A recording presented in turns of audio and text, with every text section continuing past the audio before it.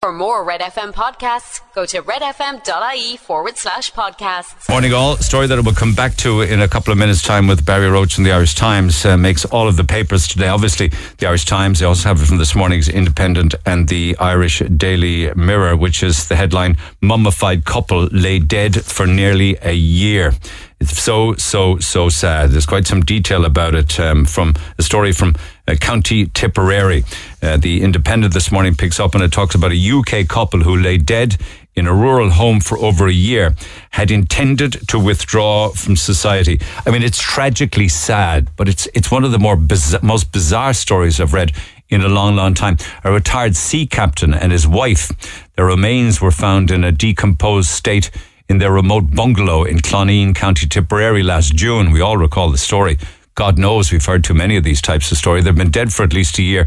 They're able to kind of identify kind of a close enough date by a bottle of milk in the fridge. But the mystery still surrounds the circumstances of their death, because the coroner says that certain matters will never be known as to explain, because those who could explain them best, of course, have passed away. So I'll have some more on that in a few minutes' time. But one of the most tragic events in Ireland's history was in the dark days of the 1980s, and that was the death of the teenager Anne Lovett from Granard in County Longford. As they say, one of the darkest days in Ireland's history, and it makes the papers this morning. And there's a film called Anne, opens in cinemas nationwide today. She died giving birth to her baby son beneath the statue of the Virgin Mary at a grotto by a graveyard 39 years ago this year, January 1984. And it's been spoken about again this morning because the release of the film regarding her death and the Ireland that we lived in back then. This actually happened within months. Her death happened within months of the referendum that banned abortion. And tragically, her little baby boy, Patrick, was stillborn. And they say the cause of Anne's death is recorded as bleeding to death after birth. She gave birth all on her own. And of course, it was in the depths of winter, on her own, in the dark, next to a grotto. It was just so tragic. There's an interesting story making this morning's, it's another tragedy, if you like, making this morning's Echo, and it's a court report where the sentencing judge involved was talking to a young motorist who drove over a man on a country road, that he didn't cause the man's death, but that his big moral failing was that he didn't stay with the deceased and call the emergency services. Now, Conor Morrissey was before the courts. He's from Mallow. He has caused quite a lot of heartache and distress by his failure to stay at the scene to the family of the dead man. But the judge imposed an 18-month suspended sentence on Morrissey for endangerment because of his driving, and the defendant was banned from driving for 3 years. Now, he pleaded guilty to reckless endangerment, failing to stop at the scene of the incident, driving without licence or insurance in Liscarroll in June of 2018. If you look at some of the more detailed evidence from the court reports of Liam Heelan this morning, the judge said it's not the state's case that your driving caused the death of Mr. Hines, but you should have stayed with him, the deceased person. You should have called the emergency services, because there was evidence given because of post-mortem of what wasn't provable was had he already been dead. I won't go into much of the detail of that because it's quite complicated, but had he died, had he collapsed and died, and then the car rolled over him. So that's where you are with regards to the details of the actual court case. But they couldn't establish whether the driver, rather than a medical event, caused the death.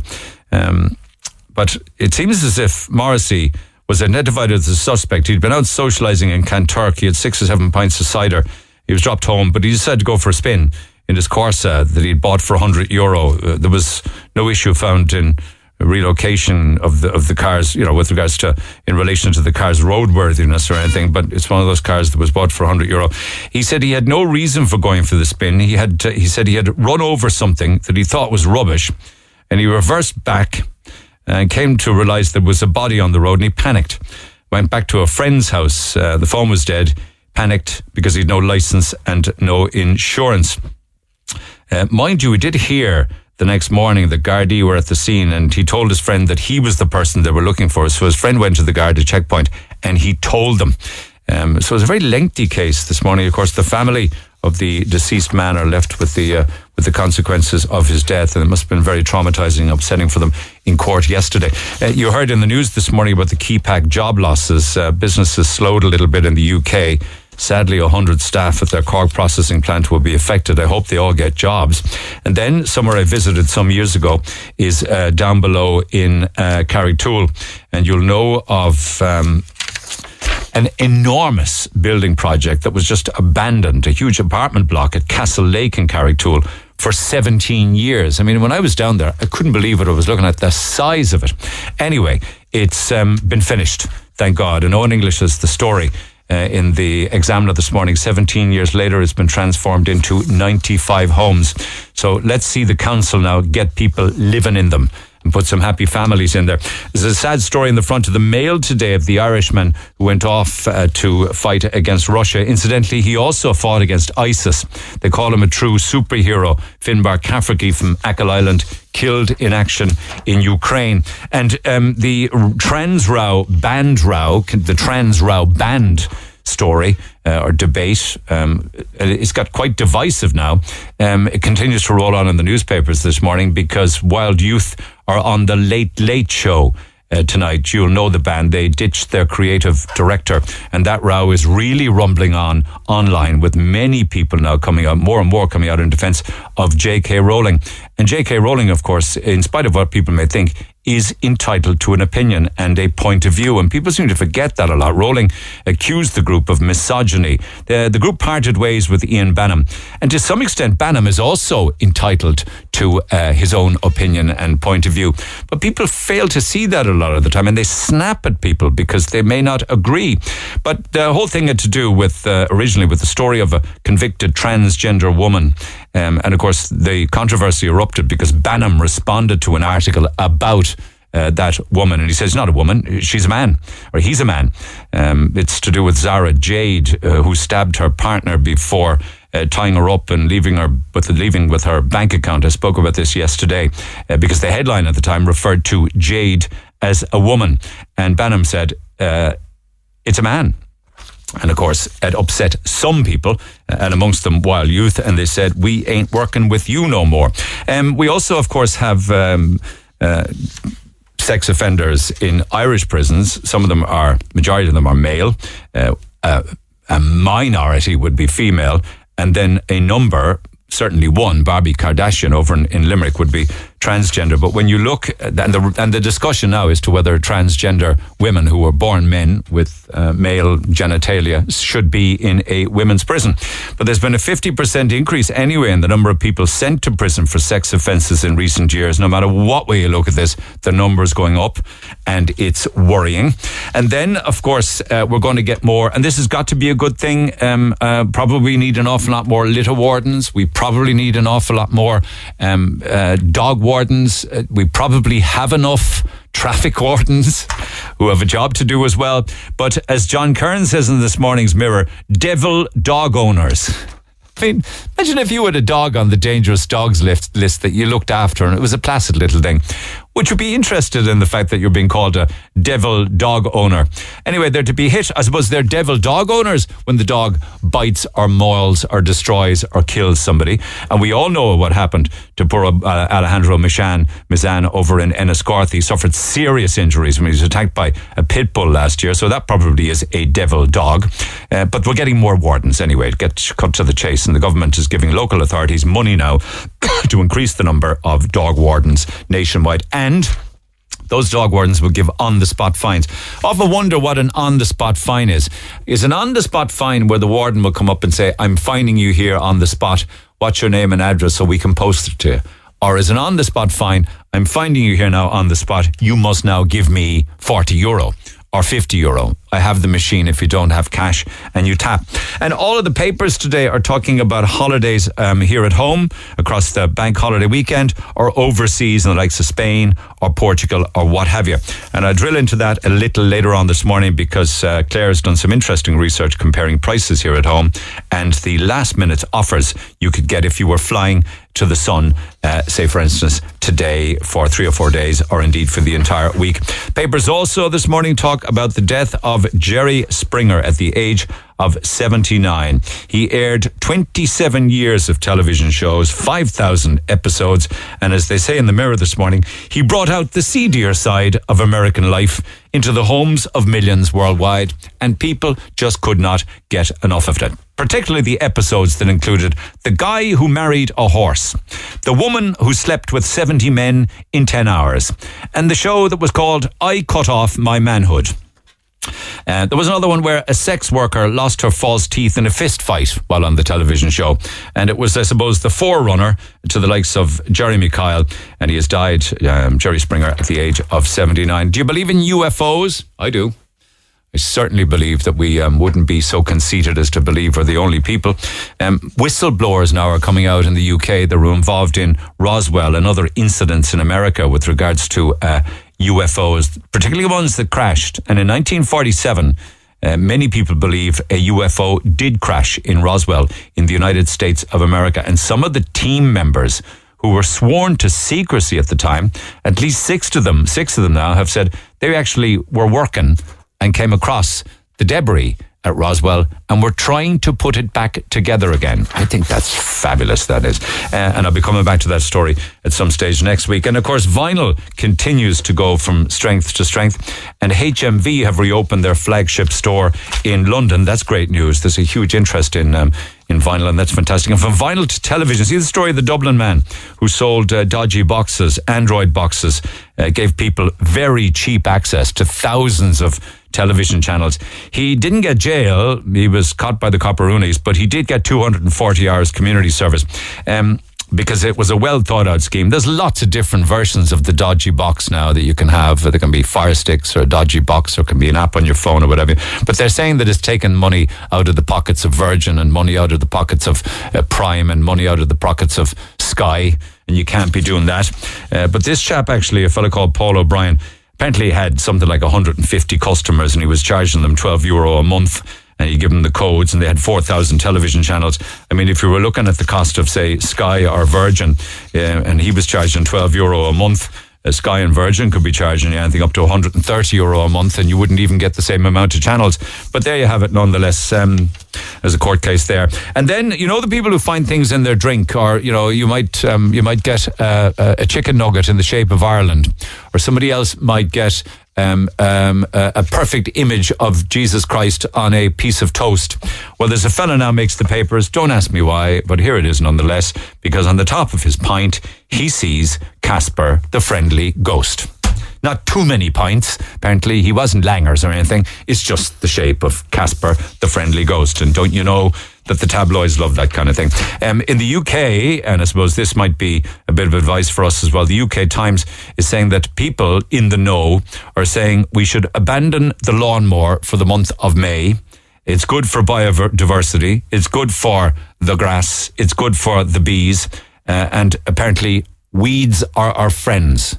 Weeds are not nasty. They just have as much right to be in your garden as daffodils and bluebells, whatever else you're planting there in your roses and things like that. So give mowing a miss in May to help all of the bugs, not just the bees. But don't you just love this? I'd love to see more of this. Photograph in the Examiner this morning, and also the Echo. A most beautiful stone chess table.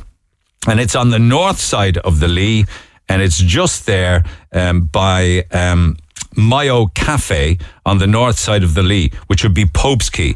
I guess you bring along your own chess set and you sit down and you have a game of chess with your pal. So Pat Toomey from the CCMS is photographed with Declan Marion from the Simon community as they shake hands after they played their first game of chess on the new outdoor chess set. Now, don't worry about it. If you're not a chess player, you can play drafts on it. Bring your draft set along with you. But there it is. I'd love to see more of that.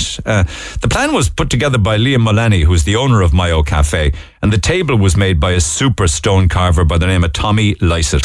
More of that in the city, please. I think it'd be brilliant. And I wonder if would it be possible to put in, more of the chess sets and things like that, but could we put in maybe a Space Invaders table somewhere, where you could sit down with a buddy, maybe on the Grand Parade or something, or on the Quays, or out in Fitzgerald's Park, and play Space Invaders. Oh my God, I would be hooked on that. I remember way, way back in the day, I bet you somebody listening to me did the same. In the Cubiculo Bar, which is long gone now on Drawbridge Street, they had these sit-down Space Invader tables. So there were big tables and they had chairs on either side. So you could have your pint on your right-hand side, or your left-hand side if you were left-handed, and you played Space Invaders while lofting pints. It was just one of the greatest pleasures in the world.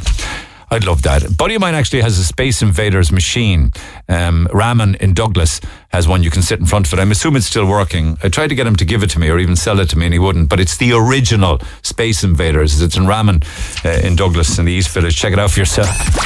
Neil Prendeville, Gold IMRO Award winner for Speech Broadcaster of the Year.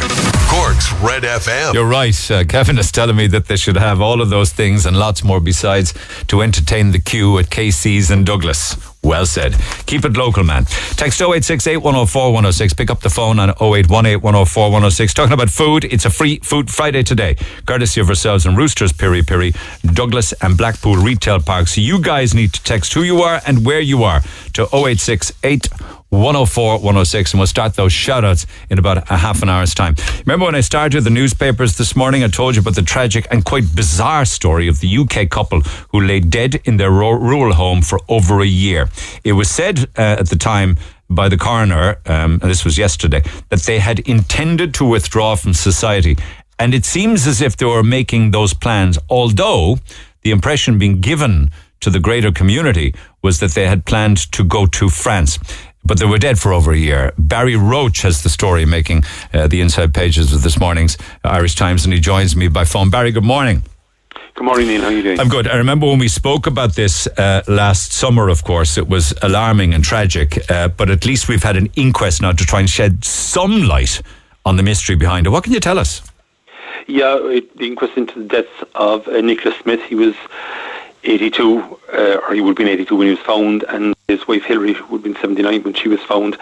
They were found in their home in Rossanne, in Clooneen, in Tipperary. It's outside, about 20 kilometres from Clonmel, near Fethard. And they were found on the 20th of June by Gardaí, who were carrying out a welfare check after being alerted by a local. We had the inquest into it yesterday, so we heard the sort of sequence of events leading up to that. Their next door neighbour was a man called Brian O'Gorman. He noticed that their cars, they'd moved there, I should say, about 10 years prior to that. We discovered 2009. Very private couple, kept very much to themselves, very polite to people they met, but didn't really sort of interact or hugely with the locals. And there are houses either side of them. Brian O'Gorman is one of the chaps one of the neighbours living beside them. He said that he had spoken, they'd been there about 10 years, but he'd only spoken to them about 3 times in that time, but he would see them. And he became concerned around June last year because he noticed their 2 cars were there. He'd heard that they'd moved to France, but the cars were still there and the grass wasn't cut. So he contacted the local Fine Gael councillor, mentioned to him Mark Fitzgerald, he owns a pub detach in Clooneen. He mentioned to him he felt he'd be better positioned, as it were, to raise with the Gardaí. So Mark Fitzgerald said it to the Gardaí, and a Garda, Mary Lonergan from Mullinahone, called out there. The blinds were drawn, the curtains were down, doors were locked. So, and there were some posts and the things. So she carried out some checks and got a mobile number for Nicholas Smith. Rang it, didn't answer. Checked the emails, and she found one from the preceding October. In October 2020, saying to a medical centre in Clonmel, saying that they were moving to France and they wouldn't be using the medical centre anymore, thanking them for their service. So there was about 2 weeks of this sort of background checking done by the Gardaí. And then they decided to go in, and they got a locksmith and a man called Michael Darcy. So Garda Lonergan, Sergeant Margaret Kelly, and Garda Fiona Gleeson. Blinds were down, weren't they? Blinds were down, yeah. Locksmith opened it, but he warned them as he was drilling the barrel in the back door that there was glue in the barrel. Amazing. So that was a bit sort of unusual, I suppose. Yeah, totally. They went in, and they found the body of a woman sitting in a chair in a sitting room there, covered with a duvet, and there was an electric heater on, which was still on. So and she had 2 electric blankets wrapped around her. Electric blankets as well, and the room was warm. They went down to the bedroom then, and then they found remains of a man in a single bed there, covered with a duvet, his feet protruding. So they cordoned it off, scene was preserved, bodies removed to University Hospital Waterford for a post-mortem by the Chief State Pathologist, Dr. Linda Mulligan, the following day. We heard from her yesterday, and she said obviously the bodies had been there quite some time, so there was mummification, which made actual establishing what happened difficult. But she said it would appear to her that the most likely explanation for Mr. Smith's death was that he was suffering from coronary artery disease, and that was why he died, or that he had a blockage in his coronary artery that led to his death. But she wasn't able to find any anatomical evidence to suggest why Hilary Smith died, but she was satisfied that there was no third-party involvement, as it were. Neither of them had any fractures or bruises or projectiles in their remains that would have caused them death or trauma, as she said. So foul play was ruled out, but they couldn't precisely say why Hilary Smith died. She was asked by a solicitor who was representing... Because Hilary's body was so severely decomposed and misfortunate. They both were, but she was saying that it was impossible to say which of them died first because of the level of decomposition, unfortunately. But that was, the level of decomposition was similar in both cases, so she assumed, or she said it was reasonable to assume that they both died within a short period of each other, but she couldn't say who went first, as it were. So that was what we heard. Well, that was the end of the inquest, but prior to that we got an outline of the investigation from Detective Garda Michelle Cahill, and I must say, from a Garda point of view, it was extraordinarily thorough. She explained that Garda went and they obtained dental records from a local dentist in Clonmel, and they did a match with what was found at the post-mortem, and she said there were no irreconcilable inconsistencies, so that confirmed that there were Nicholas and Hilary Smith. They then went, because it got a lot of media attention, some genealogical companies became involved, and they tracked down Hilary Smith's son, Michael, and we heard that she had more or less left him with her mother and gone off, and he'd been raised by his grandmother, effectively, whose maiden name was Knowles. He was Michael Knowles. She was Hilary Taylor before she married Nicholas Smith, but his mother's grandmother's maiden name was Knowles, so he's Michael Knowles. He wasn't in great health. He wasn't able to come over, but Gardaí went and they got a DNA sample from him, and they got that checked, and that proved it was, I think, 110 times more likely that Hilary Smith was related to him than anybody else, so that was a match for him. Then they traced Nicholas Smith's brother, Andrew. He was actually at the inquest yesterday, and he said his brother was 6 years older than him. Nicholas had joined the Merchant Navy when Andrew was 12. He went to sea, obviously was abroad. He didn't see much of him. He recalls Hilary, the wife, coming with him, all right, but they lost contact about 87. He didn't know he was in Ireland, never visited here, hadn't spoken to him since then, apparently. But again, he provided DNA samples, so they got a match for him, confirming that the man's body was Nicholas Smith. So that was the identification point of view. Then Detective Garda Cahill, she told how Gardaí examined Nicholas Smith's mobile phone and found that the last call he made on it was on the 17th of December 2020, and a text message was sent on the 30th of December, and the last call made from the couple's landline was on the 8th of December 2020. So we're talking 18 months prior to when they were discovered, effectively. Yeah. They then went and they checked emails, and I say they had a letter from, or an email rather, to Western House Medical Centre in Clonmel on 14th of December to inform Dr. Martin Rose that they no longer required his services as they're heading to France. They had a joint bank account which Gardaí checked, and they found various donations totaling almost 16,000 made in November and December 2020 to various charities in the UK and Ireland, including the Guide Dogs, Paws, the SPCA, Dogs Trust, and Bernard. Does that mean they were disposing of their income, their savings? It looks like it. Because they were telling people locally that they would meet from time they were going to France, wasn't it? Yeah, we heard evidence from another neighbour, Mary Morrissey, and she got a letter from them saying that they were going to France, and they sold the house to another couple from England who would be coming over shortly, but there was an issue with the lease, not to be worried that they didn't appear. But we heard then as well that Gardaí found milk in the Smith's fridge, and often in these type of cases that's how Gardaí or investigators date the person's demise, and that had a expiry date 27th of December 2020. They established that had been purchased in Supervalue in Callan on the 17th of December, and they found a visa transaction matching that actually would require them to be present, and they also got some pharmacy transactions from Callan, I think, on the same day. So that seemed to suggest, we're talking December, they were alive December 2020. So that would be, it could be up to 18 months undiscovered then? Yeah, that's what it's looking like.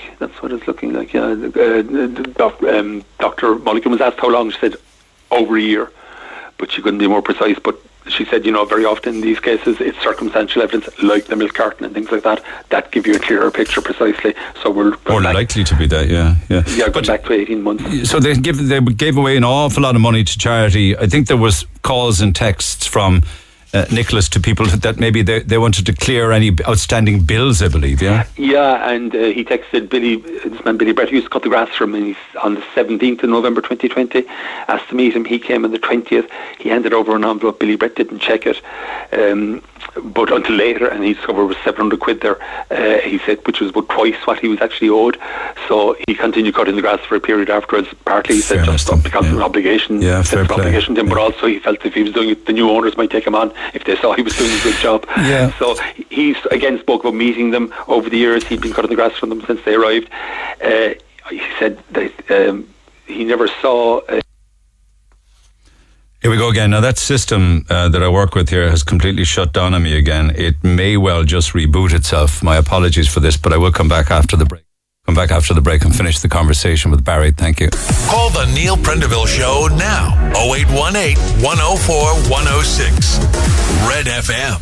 Barry, my apologies. I don't know what happened there, but the question I was going to ask you. No, it's on this side, believe me. I just wanted to ask you, one of the final points to be made here has to do with COVID, because we were in the early days of COVID 2020. Arriving in February, March in Ireland, and the reports from the inquest, or indeed some of your copy, talks about the fact that Hillary herself was very, very much afraid and worried about COVID. Is that right? Yes, Mary Morrissey, that woman who got the letter, she actually gave evidence talking about the letter, but she also said that Hillary was terrified of catching COVID. And we heard, I should say as well that the post-mortem revealed that they hadn't contracted it. From Dr. Mulligan, she said they hadn't, but the coroner, when it came to summing up and deciding his verdicts, he said in the normal course in the case, perhaps it's somebody who had coronary heart disease, he'd return a verdict of natural death by natural causes, but he felt because they had indicated that they were moving to France and yet stayed on, there was something more there. So he felt the best thing in the case of Nicholas was to return an open verdict, and he said because then there wasn't any clear medical evidence as to the cause of death in Hillary's case, that he'd also return an open verdict there. So he made the point then, though, that this happened during the period of COVID, when many people within local communities did self-isolate as was mandatory. As we said at the time, the elderly, many were cocooning. And he said when regulations were lifted, many continued to self-isolate and they remained in fear of COVID.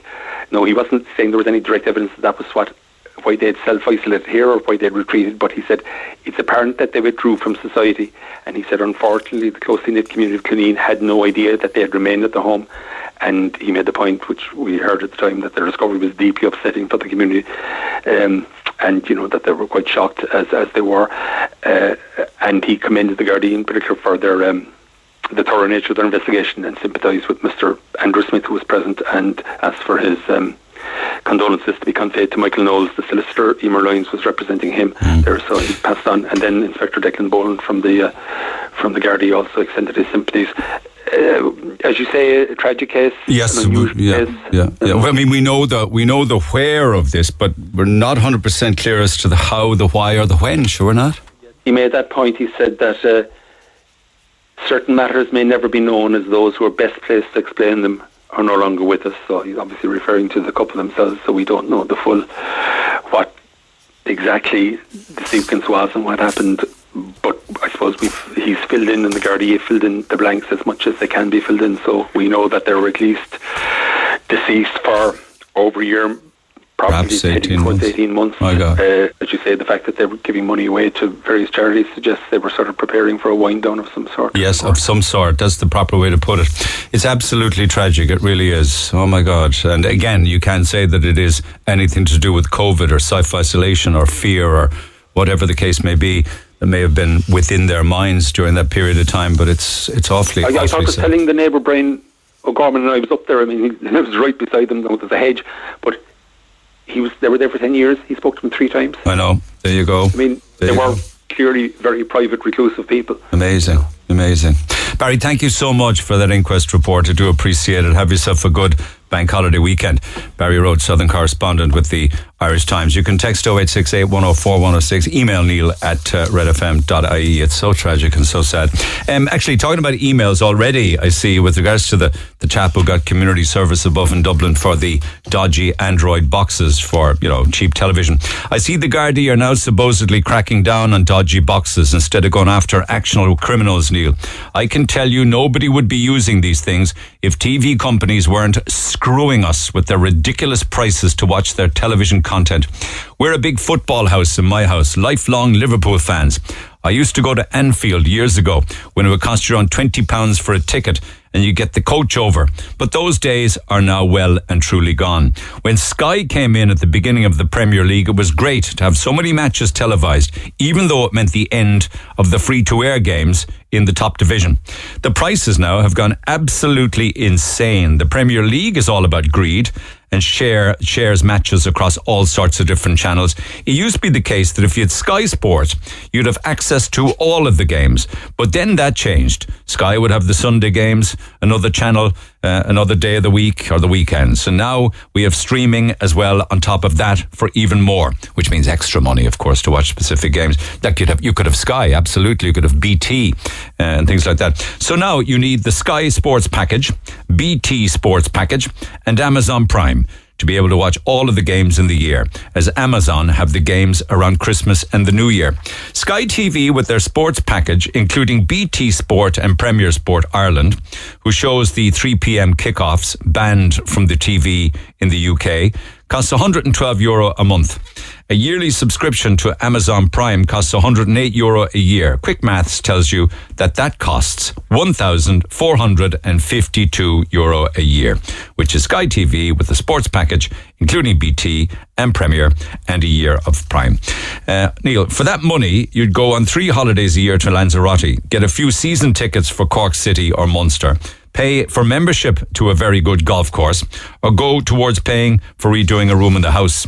Looking around at the dodgy box services, a lot of them are clocking in for around €70 to €80 for a single TV subscription, not for a month, but for the whole year, €70 to €80.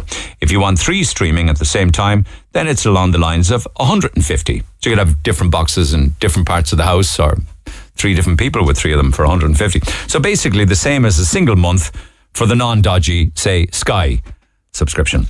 These TV companies have paid the Premier League £4.8 billion for the rights to cover the league from the season until 2025. That's crazy money altogether. And it's the TV companies are pushing this. They just hand down the cost to the average punter. This is why people are sticking their 2 fingers up to TV companies and using, as you call them, dodgy boxes. The cost of living's crazy. People can't afford to pay the likes of Sky TV, which for many is our only outlet at the weekend. The best way the likes of Sky can get to people and stopping these services is to bring their prices down. Only when people feel like they're actually getting charged a fair price will they start using Sky again. Please don't give out my details for obvious reasons. So that's the huge disparity in price. Of course, one is legal and the other is illegal, of course.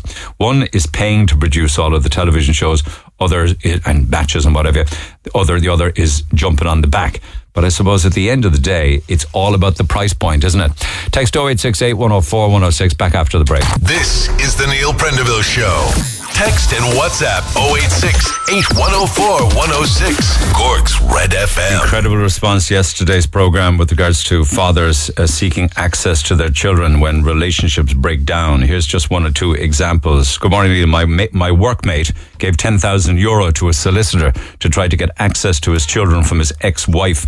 Lies were told left, right and centre, and the circus of a court played along until he had no money left.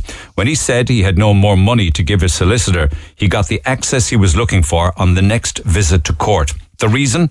Solicitors are pitting the two parties against each other. Another one here, and this is from a man. Tears are flowing down my face listening.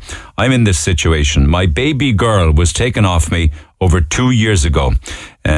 She's a lot older now. She's over 10. I passed her in Duns recently and didn't recognise her until it actually gone past. Isn't that tragic? I had a fairy tale relationship with her that her mother couldn't always handle.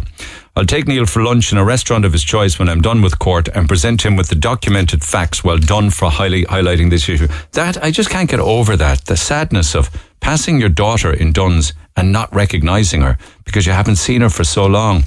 And yet you are fighting and fighting and fighting through the courts for that right. And it is your right. Just to mention, a judge will grant access, but at the mother's discretion. So she holds all the cards and can still deny access, and there's nothing can be done about it. It's a joke. Going to court for access will cost you a minimum of about $9,000. Parents are not treated equally, certainly not men. Well, I know what you're saying, that the mother's discretion, but an arrangement has to be made that works for the dad, right? So she might hold that card with regards to organising the times and the days. But you say she can still deny access and there's nothing can be done about it. Well, there is a right to go into court to tell a judge that you can't get the access. And then judges need to get more serious about mothers or ex-partners who don't allow dad the access that's been agreed. Back to the phone lines we go. Alex, good morning. Good morning. You actually are part of a group of men who do you meet regularly? Divorced men. Oh, I call it differently. That group is not any official group because I'm divorced man for about 10 years now. It comes by life that you meet person in the same life situation. So obviously, yes, I do a lot of divorce men. And one thing which I really like to speak openly on air, it's good few of them over my 10 years of experience passed away because of the pressure of the system, especially financial pressure of the system. Okay, let me see if I can follow you what you're saying there. You're saying a friend of yours passed away. Oh yeah. This year, 2 months ago, one of my friends passed away. Not passed away, he suicided himself. Took his own life because of the struggle of... What were his struggles that led to that? Going down to the basis is stress and finances. Stress because he never was granted access, and that was over 2 years that he actually never seen his own 2 children. And so fighting in the courts for access for those 2 years wore him down financially and mentally? Of course, that was, in my eyes, that's what made that man actually give up. He was brilliant man, brilliant businessman. He was doing pretty much money. And he was standing very well on his legs. And did you see him decline over that period? Oh, yes, of course. Every week, every month, another bill to pay towards solicitors, another weekend sitting at home. This man actually never went to any drugs and alcohol, but very often people seek escape from the situation if the everyday life do not give any it can hope. Lead to abusing substances like alcohol or drugs or what have you. I've seen many ways out. Of course, if people are that down, they will turn to look for some sort of comfort somewhere, and it could be drink or drugs. But in his case, it wasn't. It wasn't. He just gave up. I tell you his words. His dream was to build a family. Not judging any of the sides of the marriage. Marriage fell apart. I know this man, when he grew up, he lost both parents when he was 2 in car accident. And he was planning to create a real family. That was the biggest goal in the life, I think. That was to fall in love, settle down, have children, be happy. Yeah. Okay, life write different scenario for every human being. So this time it didn't work out for this couple. But my biggest complaint is the system, really. Because system, I remember when I was getting divorced, it cost me tons of money and tons of stress. But it said upwards of 20 grand. Yeah, it cost me a lot. 20 grand, it's only financial thing, house, a lot. Yeah. A lot of stress. I can't go into a lot of detail with your own case, but were there access arrangements made then? Oh, yeah. Access arrangements are pretty expensive, but I was luckily the one who got access. It took me time. And, of course, even till that day, after 10 years, my partner is holding all cards, and if she really don't want to show me kids, she's empowered to do that. But you have a right to go back into court, but that's like a treadmill. Yeah. Oh, yes, this is treadmill. It's taking about 3 months to actually do something in court. So it is a quarter of a year you won't see your children if the partner is going to decide.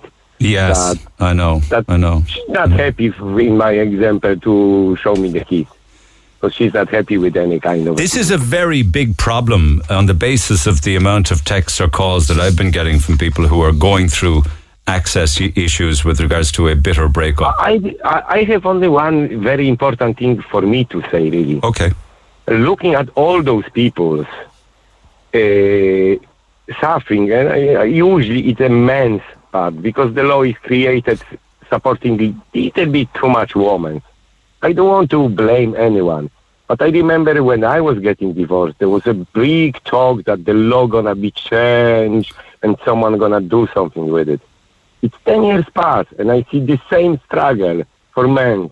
After 10 years, there is not even one single thing, not a single organization. I don't want to use the names, but on my example, when I was getting divorced, call on the other side, it wasn't really safe home to live for my children. And I was trying to just take them with me. I can tell you that, not calling the names, there is not even one government body or anybody where you can seek the help and that help gonna come. It's a big failure. Okay. I don't want to really put the names. Okay, that's fine. That's fine. Things here, but I can't get your friend out of my head, though. The man who took his own life because of all of this. How his children must have felt when they got that news. Example, that's this year. Over my 10 years of being divorced, I've seen 5 fathers suicide themselves, and I, of course, was on funeral. And of course, till that day, I'm sometimes visiting the house where the kids live, just to drop some sweets and have a look how they're doing. Say that again about visiting. Is it they were visiting or wanting to visit and couldn't? No, that was a wish of many of those people. Oh, their wish would be that they could, yeah. Just take care, look at them. So Dad yesterday was saying that he has visitation rights on a Tuesday and a Thursday evening for an hour and a half or something, but he's not allowed to text the children or phone them or WhatsApp them at any time of the week. Oh, there is many of those things. Even the law, how it's created. Even on my own example, my first visitation was set up this way that I used to work I used to have very good income. I used to work for a big company, but because hours what I got visitation, I actually supposed to take 2 or 3 days of the week off to see my children. It was midweek kind of thing. Yeah. But why would it be that somebody couldn't phone or text a son or daughter? It's not as if they're guilty of any crime. They're not an enemy of anybody. They're fathers. Oh yeah, that's the problem.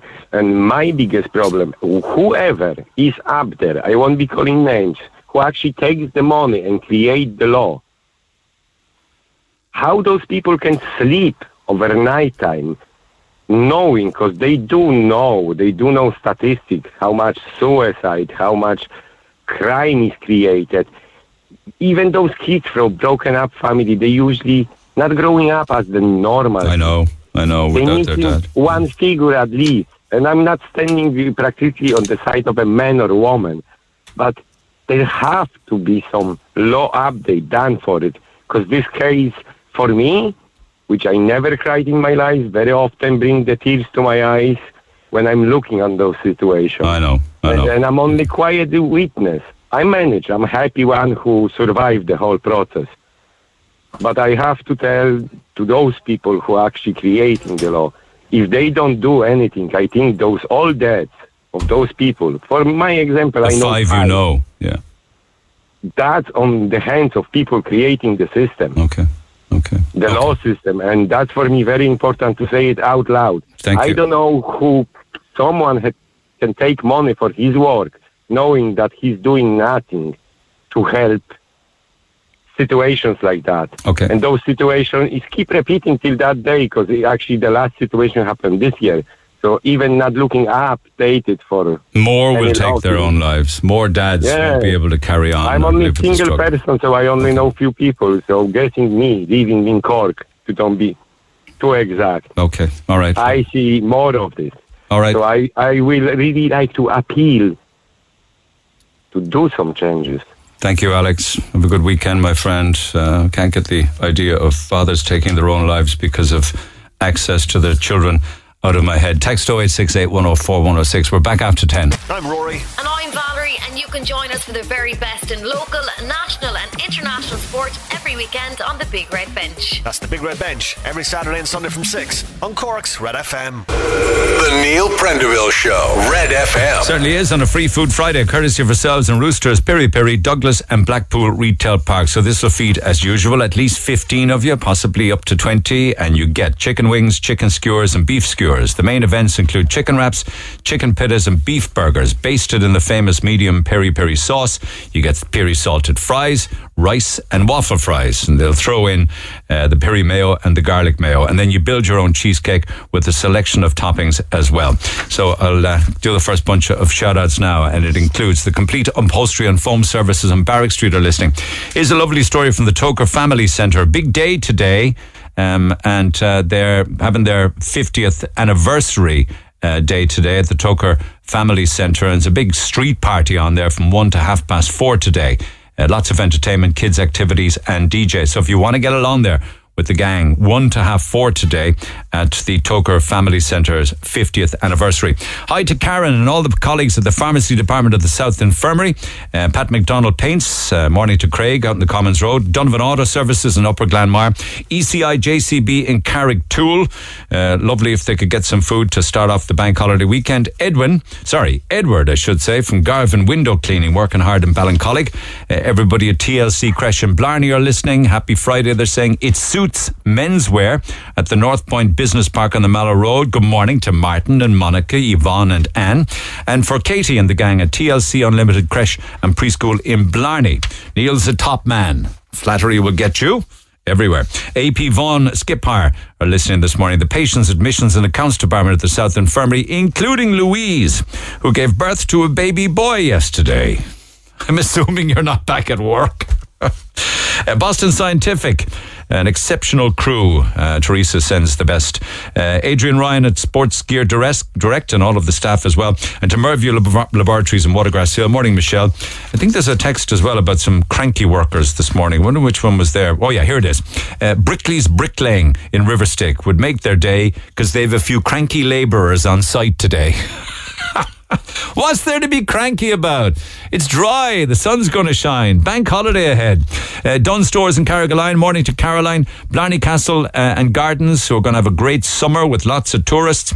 Rockwell Engineering in Clogheen, especially Owen. Gemma and the staff at Tusla at the North Point Business Park. The Bon Secours Care Village. And GRP Roofing Supplies on the Tremore Road. So I'll do another bunch of shout outs in about a half an hour's time. So text who you are and where you are to 0868 104 106. Get it off your chest. Call Neil Prendeville now on 0818 104 106. Red FM. Friday morning, lots of texts. We'll come back to them, but I want to stay with calls. But just ahead of that, thank you. The update on the chess, the stone, beautifully carved stone chess table on Pope's Quay. The chess pieces are kept in Mayo Cafe. Tommy, the stone carver, said the fella from Simon is gifted. He made the benches and carved the Celtic design into them. Hopefully he will pursue it as a career. It looks fantastic to me. You can go along and play your own chess on a nice day on Pope's Quay on a beautiful carved stone chess set. It's gorgeous, beautiful table. There's more text than that, and I'll come back to them throughout the course of the morning, but I want to chat with John, picking up on yesterday's very disturbing and very sad cases of men who just want to see their children. John, good morning. Neil, how are you? Did you hear much of yesterday? It's alarming, isn't it? I didn't, to be honest with you, and I was actually delighted you actually picked up on the subject, because it's something, I suppose, like, I'm 33 now, it's something that's been on my mind. Okay. Well, if people miss anything, and I would humbly advise you that you could listen to the podcast of yesterday's program and check it out yourself. And other people can do that too. Every program's up online; it's podcasted. But go ahead anyway. Without too much detail, if you don't mind. Yeah. Like as I said, look, I won't go into too much detail, but I suppose I have. Well, it's a kind of a complex story. I suppose it's the length of time it takes, isn't it? It's not even the time. It's not even the time, Neil, because I've seen very amicable. I've friends who have had a very amicable, kind of peaceful splits where there was no bitterness or resentment, where legal affidavits can be drawn up with solicitors, or something can be sorted in mediation before anything goes to court. And then I've seen situations where it's amicable, but people would rather have it signed off by a judge, and it's literally in and out kind of situation. If it's amicable, and in an ideal scenario, there would be nothing but just an arrangement between a couple who no longer wanted to be together with regards to shared access. Exactly. But I suppose from what I've witnessed, I suppose you're going back from, I suppose, maybe 2017 to, and it went on. All right, I don't want to know the dates or anything that would attract any identification of those involved. Yeah. Years with adjournments, Mum wasn't happy about anything really. Like, I suppose it split everything. In my experience, Neil, like, the judge will go with what Mum says. Mum can say absolutely anything she wants in court. Yeah. Okay. And it could be malicious. Okay, this is not a mud throwing exercise. No. You know that. You know that. No, and I know that. But like, I'm literally just speaking from my experience. I'm not. Yeah. Look, I understand that there is a lot of situations that go through the courts where things are said that are very true and that need looking at and things like that. But from my experience, mothers can say anything to a judge, and a judge can adjourn for 6 months for reports to get done up, things like that. Okay. And then to come back, like, in my experience, that was something similar in my experience. And as I say, anything that would go over the edge, I have to pull back from, because otherwise it will lead to legal ramifications of which I'll be involved in, you'll be involved in, and everybody else. And I crossed that line, and all these things are done and dusted with now, essentially. But the courts are very, like, I don't think the judges anyway, firstly, are fit to make any decisions on parental rights. They're not. I don't think they're qualified. Like, the family law courts in Ireland are not fit for purpose. It can go on for years, and I suppose if it goes on for so long and there's no agreement by the parents, it'll just keep getting adjourned and put back. I mean, like, the judges don't want to be dealing with petty disputes between parents. They're going in there with minimal information of people on both sides. And they won't make decisions on the basis of not having enough information, you see. But they will. Of course they will. Why does it get dragged on then? It gets dragged on because there's things called, like, Section 10 reports, where they look for information, or they look for independent assessors to come out. I was in a situation where it was put off for 3 months, then 6 months, so you're hitting 9 months for an assessor to assess anything that might have been said in the courtroom, and to come back in at the end of it all, after all these adjournments, but no assessors done, to be told, and the case itself went on for 2 years, to be told, right, there's been too much time, the kids are too young, you need to go to Supervised Access Ireland, contact them to set up that, and we'll see how that goes. When I got onto Supervised Access Ireland, I was told there was a 9-month waiting list, so I would have to wait another 9 months, and then in that process there needs to be 3 to 4 meetings with Dad on his own that can last up to 3 hours at a charge of €60 an hour. Then there needs to be 3 to 4 meetings with Mum for 3 to 4 hours per meeting at a rate of €60 an hour. Then there needs to be up to 5 meetings with the children alone at the rate of €60 an hour for 3 to 4 hours. And then you can start supervised access then for €60 an hour. All out of Dad's pocket. Okay. With absolutely no grounds for no reason. Like, if they're like, does Dad have to pay for the supervised access meetings for Mum? Dad, if I'm the applicant as a father, I have to pay for it. And I had a situation, as I said, where I had 2 children, and I got a call at the start of the pandemic from a social worker to take those 2 children. Okay, I can't go there. Go anything that has I can't do anything at all that has anything to do with social workers. Is if there's any kind of order with regards to a social worker attached to a case, I have to finish the conversation, John. Unfortunately, my sincerest apologies. I'm quite sure you had more to say, but it goes into areas of which I'm not allowed to tread. My apologies for that. I wonder if we could talk generally, though, at any stage with regards to people who have supervised visits where there would be a third party there standing alongside or sitting alongside the dad at the time of the meeting. Very sorry about that, John. I really am. I feel awful about it, but that's just an area I can't go into. And if it is identified to me that there is a social worker involved in any kind of a case whatsoever, I have to abort the conversation. I've been listening to the men who have been on all morning, and I do feel sorry for the current situations they find themselves in with the courts, but there are 2 sides to every story. These men could have serious addiction issues in the past or anger-related issues. I'm not saying all men, but let's not put all the blame on the women and the children. I myself got a lucky escape in the past with a person who had a serious addiction issue, and luckily I got away from that person and did not have any ties whatsoever thereafter. Can't come on air, but I just wanted to text my point. Yes, of course, there are 2 sides to every story, and you don't always hear the whole truth, but that can be said on both sides. If a father has primary care and primarily lives with the child, is the mother responsible for any maintenance to the father? Yes, I have heard cases in the past where mothers who have access, but only access to children, pay maintenance. Personal circumstance.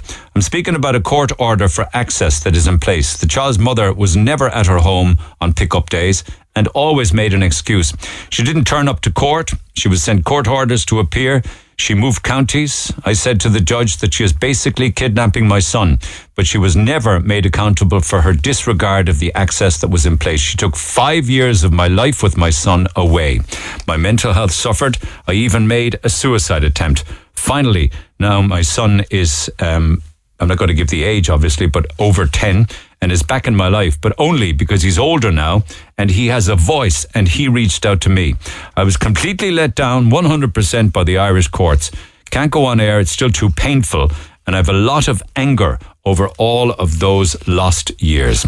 And there's many more like that. You can text 0868 104 106. Back to the phone lines we go. I want to talk to Kathrina Bentley, CEO of Men's Aid. I referenced Men's Aid on a couple of occasions over the past few days, and I've spoken to Men's Aid down through the years. Kathrina, good morning. Good morning. How are you? One of the reasons I mentioned Men's Aid yesterday was an interview with a chap called John who went through a very, very toxic relationship with a partner and then an ex-partner, all sorts of coercive control and bullying and issues like that. It was a very sad, misfortunate story. You can't talk much, though, to when relationships break down, can you, where it becomes a need for access. We got talking about that then. Your area and your remit covers what?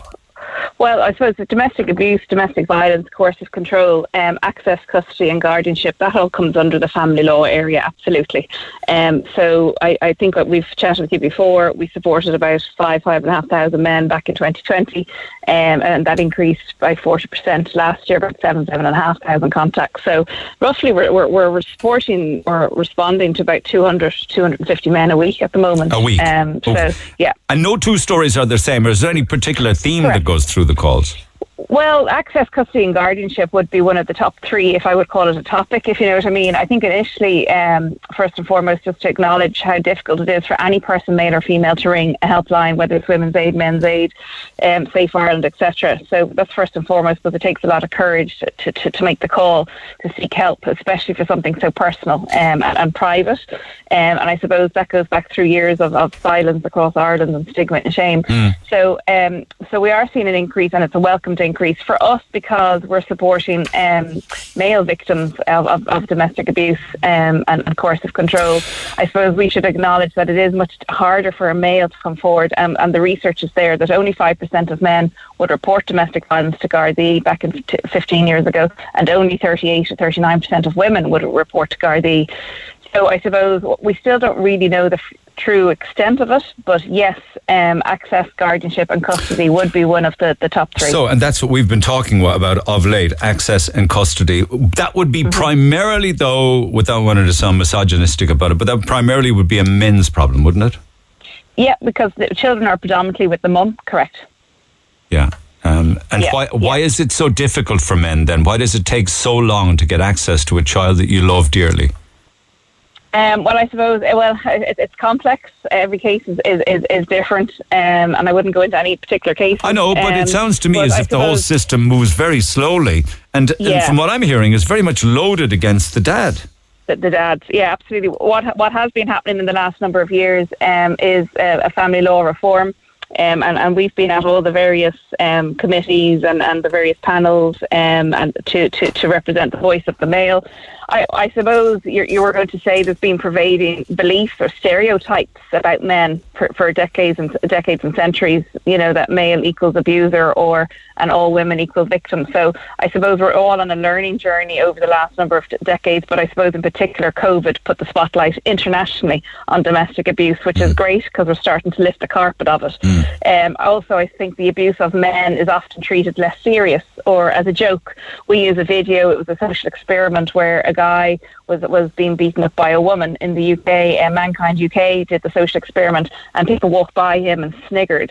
And when it was a man on a woman, people went over to thump him and scream at him. Isn't that incredible? I'm going to get the police. Yeah. So there is a video that we use in our training to show that the abuse of a male, people will snigger and keep walking. So, and the other thing I think as well is, which is heartbreaking in one way that we've had on our helpline, is some men ring us and say, are the legal orders available to me because I'm a man? Of course the legal orders are available. So isn't that an insight into the psyche, in terms of how men feel? Because they feel that there is no resources for them, but there is support. Now, we're a very small organisation and we're absolutely inundated, and we are out the doors, as they say, but we are getting bigger. We are growing our team. We will have a men's aid in Munster, please God, in the next few months. It's being funded by the Department of Justice. I just need to get recruiting for the Limerick and Cork area, and it's because our data has shown over the last 3 years the increase for the Munster area, which is wonderful. So in good news, we are on our way down to the Munster area.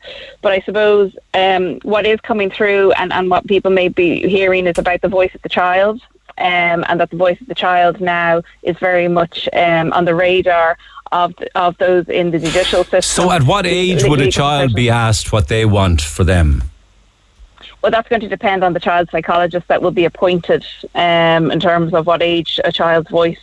But I suppose it's a bigger conversation in terms of I suppose they're going to have to be 10 plus or something like that. Oh, yeah. I'm just wondering because I don't know what age that is. There was a text this morning from a chap whose daughter is way past 10. She's a few years past it.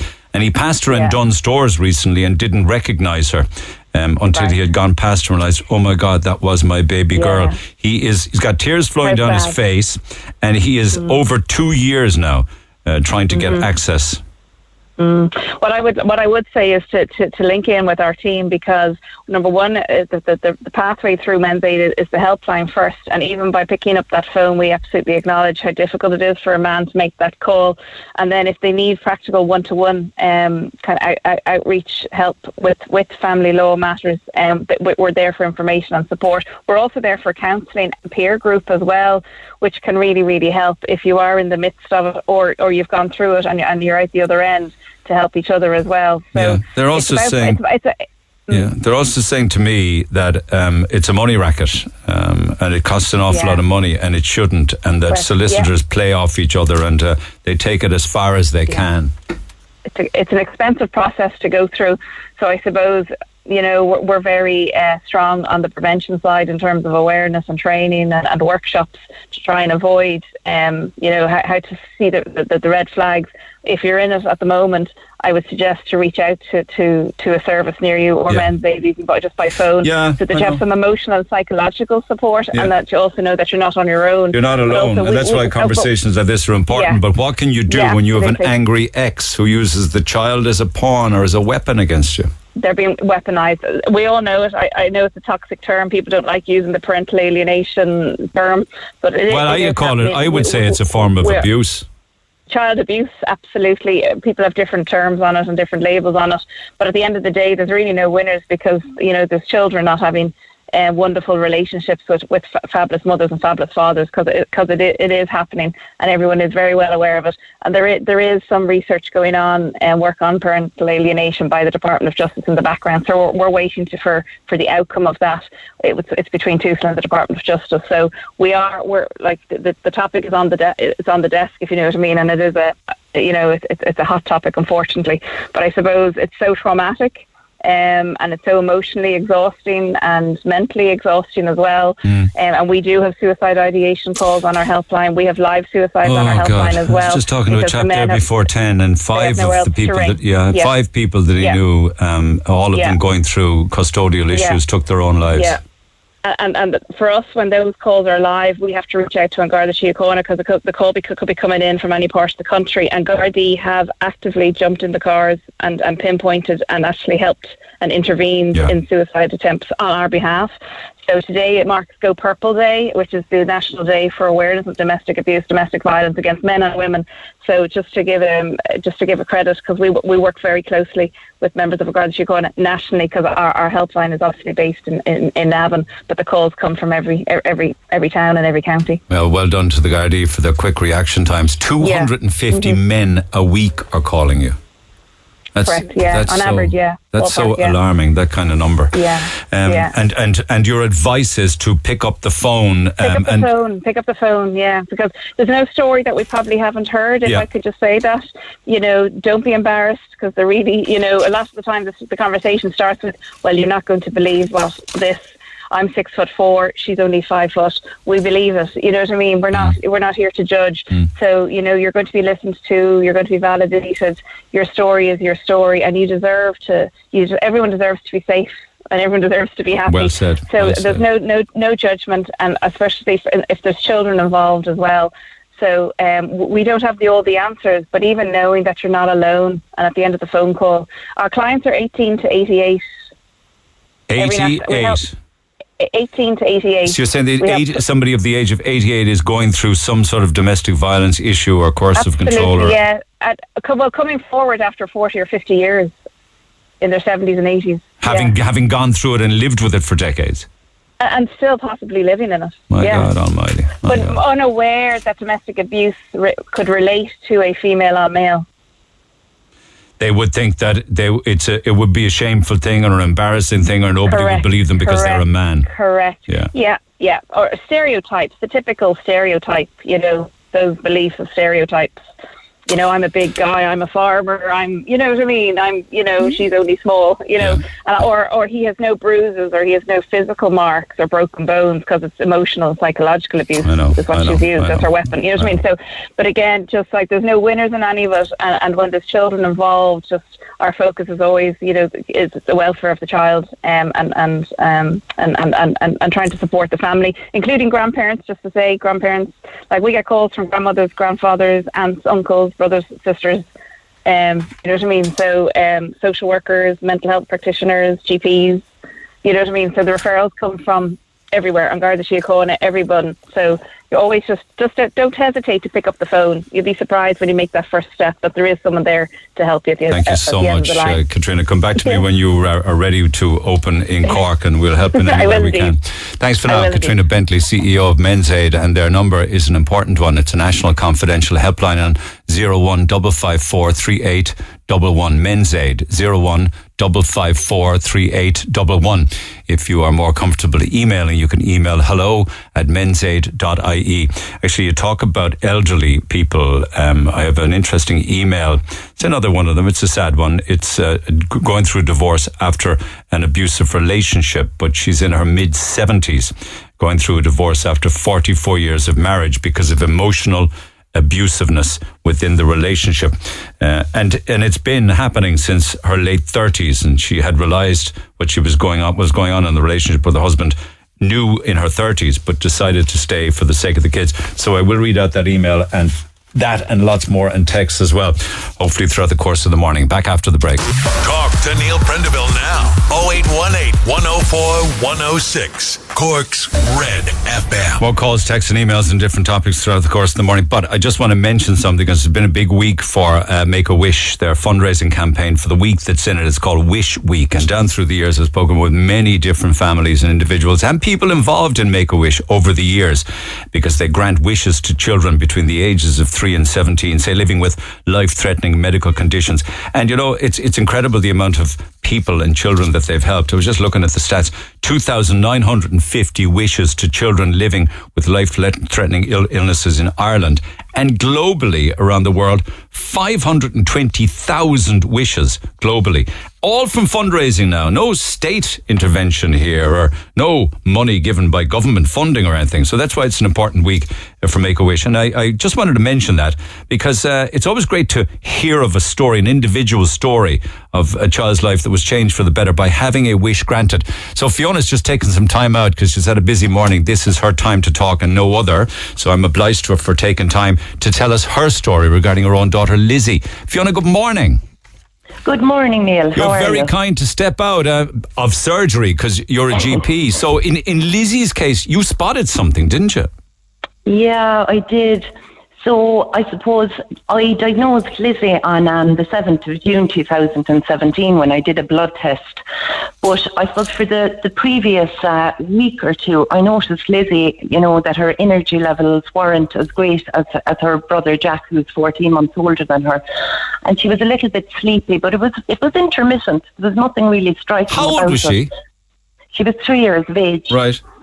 Yeah, and on the 7th of June, I suppose life started off as a usual day. I brought Lizzie to play school that day and I dropped Jack to school and I went away after the surgery. And the play school rang me to say that she'd spiked the temperature. So I collected her and I brought her down to the surgery and I decided that I should do a blood test.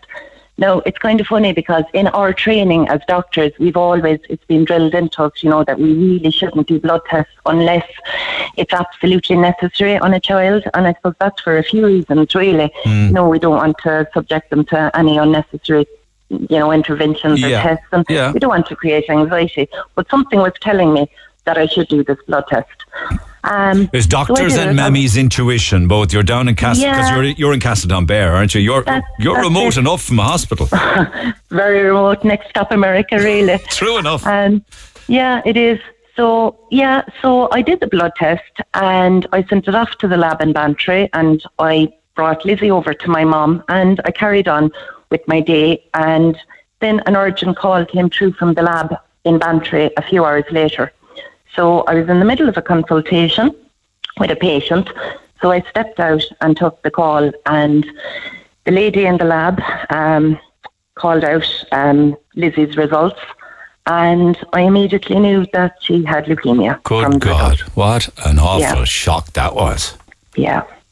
So I had a little cry for myself, composed myself, went in, finished the consultation, and then went back and... You went back in and finished the consultation with the patient, knowing that news.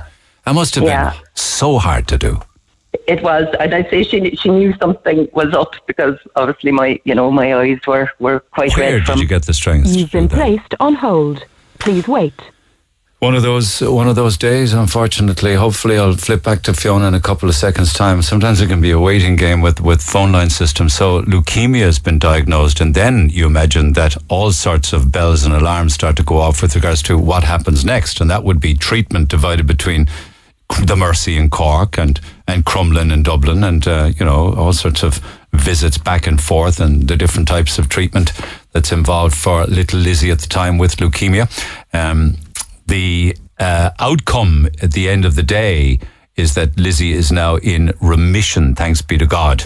And hopefully that will continue and she'll thrive and go from strength to strength.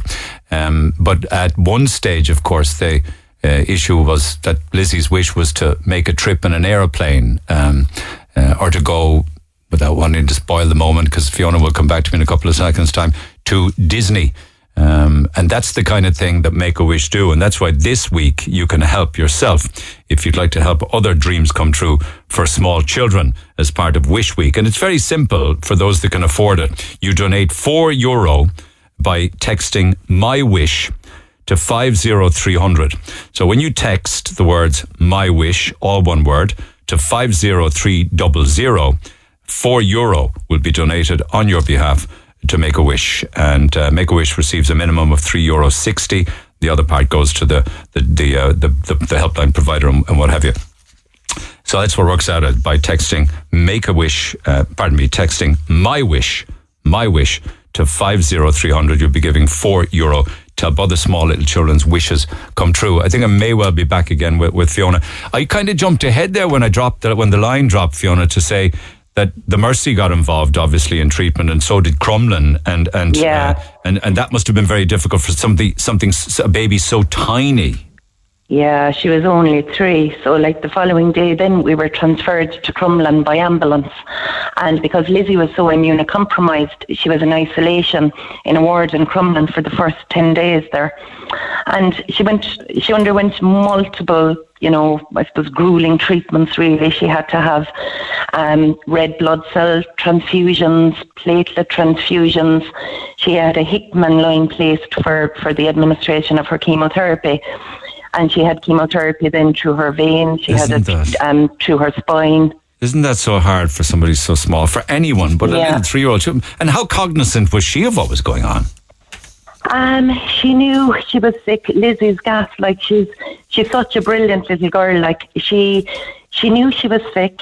She obviously saw all the machines around her. Even like when we came home, we had to be very careful about her temperature. And Lizzie she had a thermometer on the windowsill over her bed. And whenever she felt hot, she'd check her temperature herself. And she'd call me, and she knew that 38 was the cutoff for going to hospital. She's going to be a doctor when she grows up. Unreal. And when it was when her temperature was 37 to 8, she'd say, "Mummy, it's nearly Mercy time." Or if it was above 38, "It's Mercy time, Mum." I love it. It's great to have that kind of light-hearted look on an event like this, in fairness to her. Yeah, so she took it really, she never really complained, to be honest. Apart from one, she was on steroids then. Part of the chemotherapy regime was being on steroids for 1 week every month. And the steroids had 2 big effects, really, and we were warned about this. They would change her personality, so she called them her cranky medicine. So I don't know whether she should be a GP or a stand-up comedian. I'm not sure. I know. Oh, she's hilarious. And she's like, "Mommy, I don't mean to be so cross, but it's my cranky medicine." and the other thing... And the other thing then, that it gave her a false appetite. So she'd wake up looking for pork chops at 3 o'clock in the morning. How old is she waking in the middle of the night looking for pork chops? Very often, and she was only 3. Still at 3 years old with a yearning for pork chops. Would you cook them? Well, we'd have them cooked earlier on that day, and we'd have them inside in the fridge. So we'd have to go down and give her the pork chop. Oh, for God's sake! These are the happy memories of a very, very traumatic and worrying time, though. How is she now? Lizzie is brilliant now. She's full of fun, full of life, football mad. She's making her communion now on Saturday week, and I'd say now if she could, she'd wear the Liverpool shirt and she has good top taste to her communion. And how did Make-A-Wish? Go on. Sorry. Yeah. She does get anxious then about things like unfortunately her brother is above in the Puffin ward at the moment. He sustained a very bad fracture to his humerus. When it rains, it pours. Is he all right? On Wednesday, yeah. So he was operated on yesterday to get words, and so she's all upset about that now. And because Jack doesn't have any pain threshold, and she's worried that Jack won't be able to cope with the pain. Does she say that Jack has no pain threshold? Yeah. How old is she now? She's 9 now. Yeah. She's worried about Jack at the hospital. Sure, she's all worried about Jack. Oh my God, I love it. And Make-A-Wish then, how did that come about? Oh, so Make-A-Wish. So, as you know, any kid who has a life-threatening or life-limiting condition can be granted a wish. And do you know what? We were told about Make-A-Wish at the very beginning of Lizzie's treatment. And that time we were told that her treatment would take about 2 years, which seemed like, a lifetime. But she knew that she'd have a wish at the end of it. So you know what, that kept her going, and it kept her very positive. So we were contacted. Everything was put on hold then, of course, during COVID. So what Lizzie wanted was a fun trip. She loves aeroplanes and going places. So Make-A-Wish contacted us then in the beginning of last year, and they sent us a questionnaire, and she filled it out, and she said she'd like to go on a fun trip. So if she could endure a couple of years of very heavy treatment, endure it, this was what was going to be at the end of it. Yeah, that's a motivation for a child, isn't it?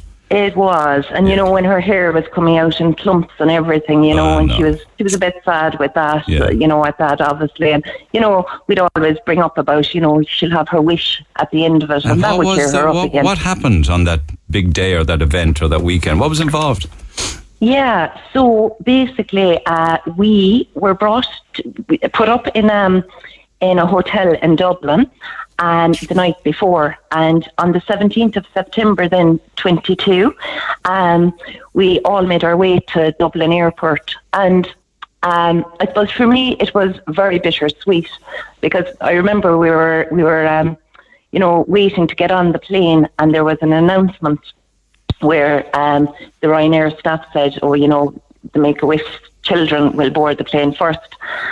And I suppose for me it was very bittersweet, because number one, I suppose I couldn't believe that, we were part of this, you'd never think that, sickness would come to your family. Yeah. But on the other hand, it was just so good that Lizzie was actually there and able to make the trip. You were probably thinking, oh my God, we actually so far we've got through much of this. Thank God we're here on a plane that it happened. Yeah, and I never thought we'd get there, because when we started the journey, we were told that there was an 85% chance of a cure rate, but to be honest, you'd always dwell on the 15%. I know. So you're on the plane. Where is it going?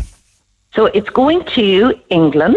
So once we arrived in Manchester Airport, we were bussed then to Hoarcross Hall, which is an historic building in the Staffordshire countryside.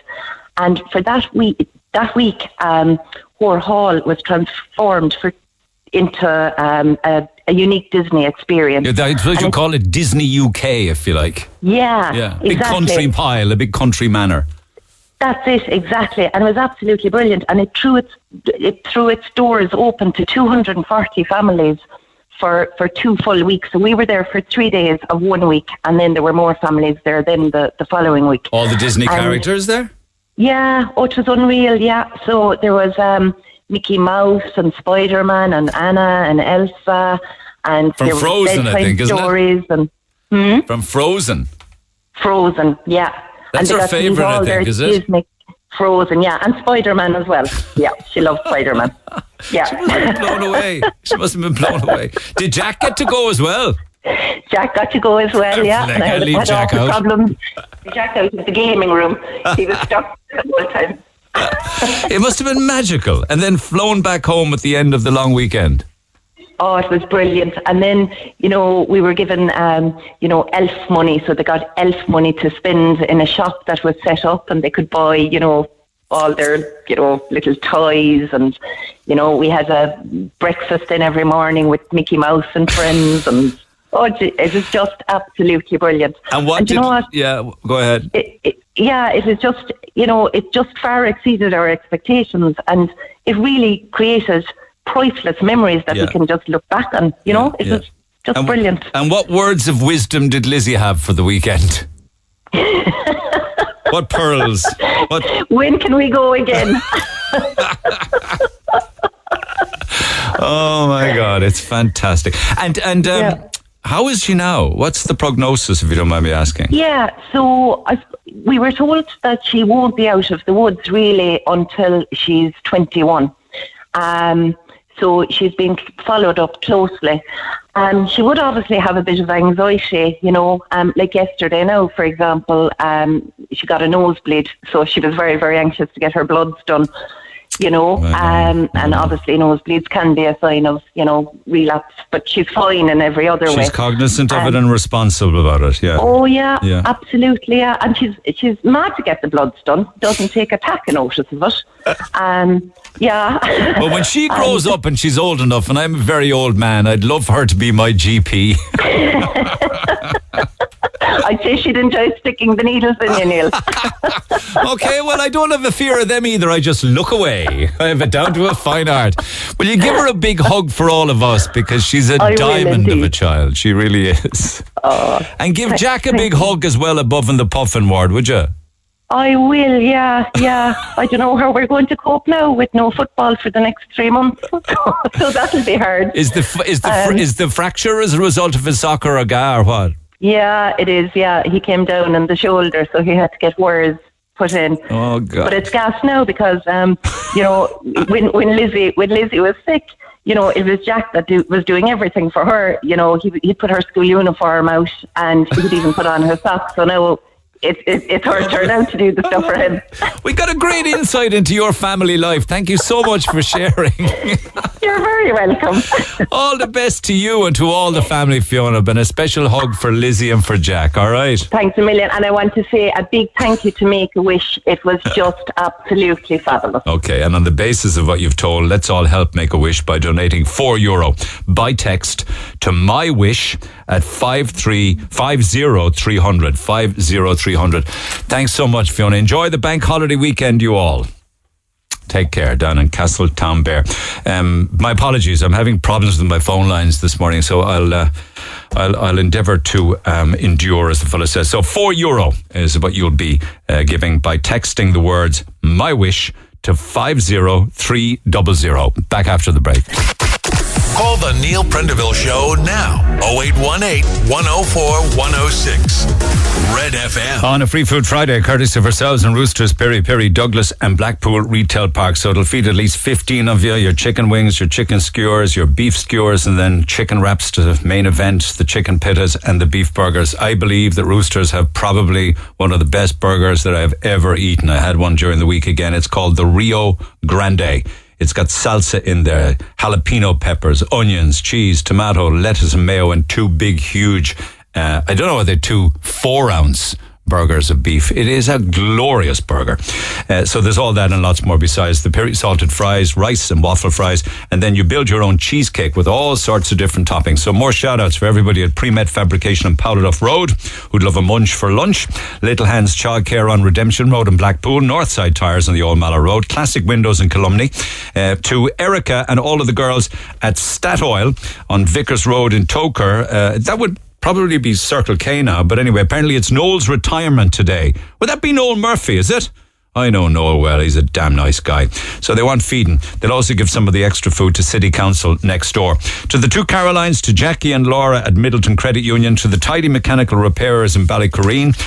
Morning to everybody at James Byrne and Company in Blackpool, DWG on Tremore Road, Porters of the South Infirmary, morning Brendan, Building Stone Cork in Dripsy, Wiser Bins, Fergie and Pad and all the collecting crews that are out and about, Barry Joyce Cole at the top of Fair Hill, the Brookfield Village and Leisure Centre staff at College Road, Cove Transport section in Montenotte. Hi to Sean, Jenny and Eileen, and also everybody at Ross Oil and Fernand, Store Fit Shop Fitters in Wilton, Europarts in Ducloyne, just 1 or 2 more, Irwin's Pharmacy in Shandon Street, Home Instead at Shanakeel, Caps at the airport parking, Keita Products and Bardsley Developments working hard in Cove. Poor old Eddie is starving. So you got one more opportunity now to text who you are and where you are to 086 8104 106. We'll do a final bunch of shout outs in about a half an hour's time. So you need to text who you are and where you are to 086 8104 106. We will be picking a winner for Free Food Friday like we do every Friday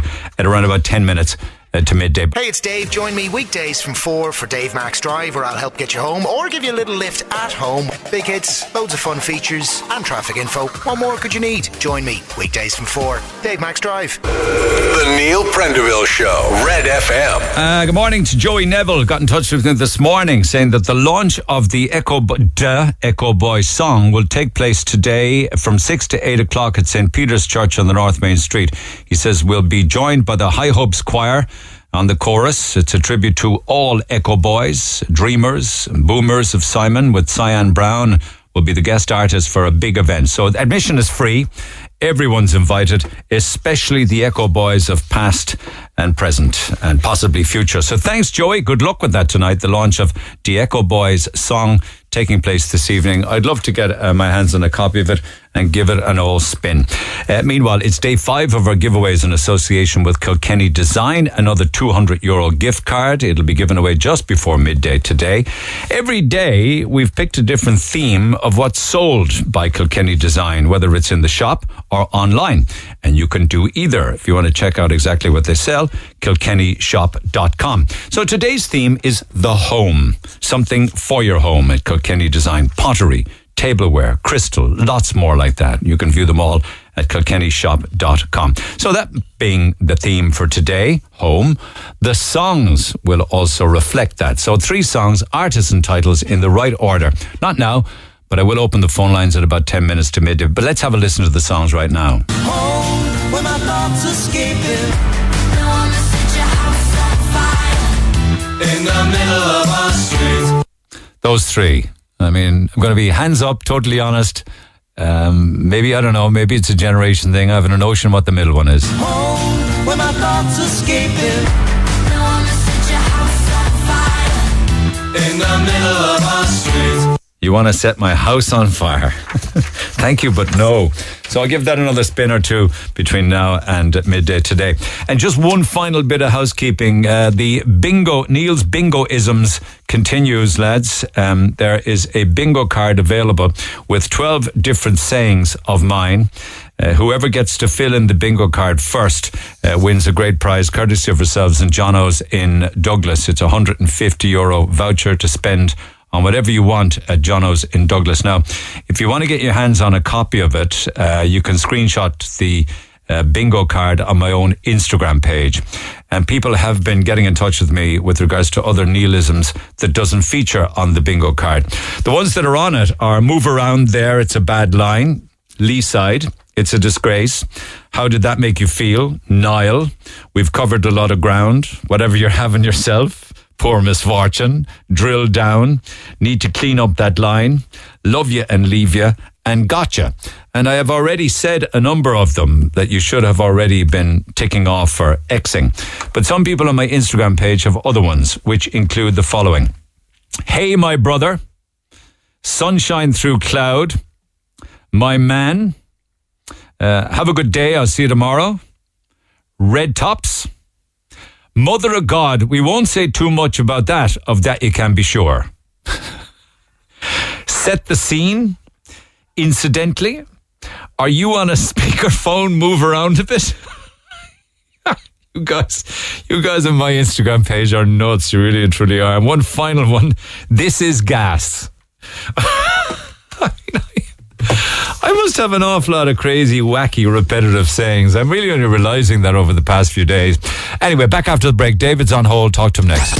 Get it off your chest. Text the Neil Prendeville Show now. 086 8104 106. Yeah. Red FM. I'll come back to access issues. I promised you. I have a lot of texts on it, and I don't want to let this one go on behalf of the men who are struggling, and I will come back to it again on Monday. If I get talking about this topic, I guarantee you I'll be talking about it until midday and beyond.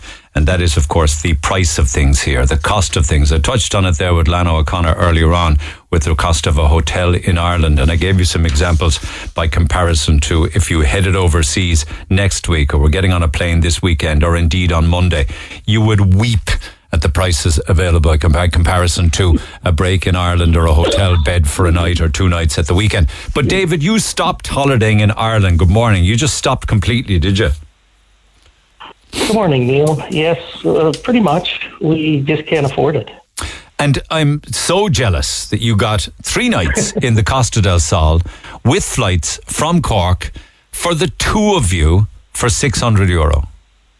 Well, that actually was 3 weeks, not 3 nights. Did I say 3 nights? My apologies. I'm an idiot. It is 3 weeks.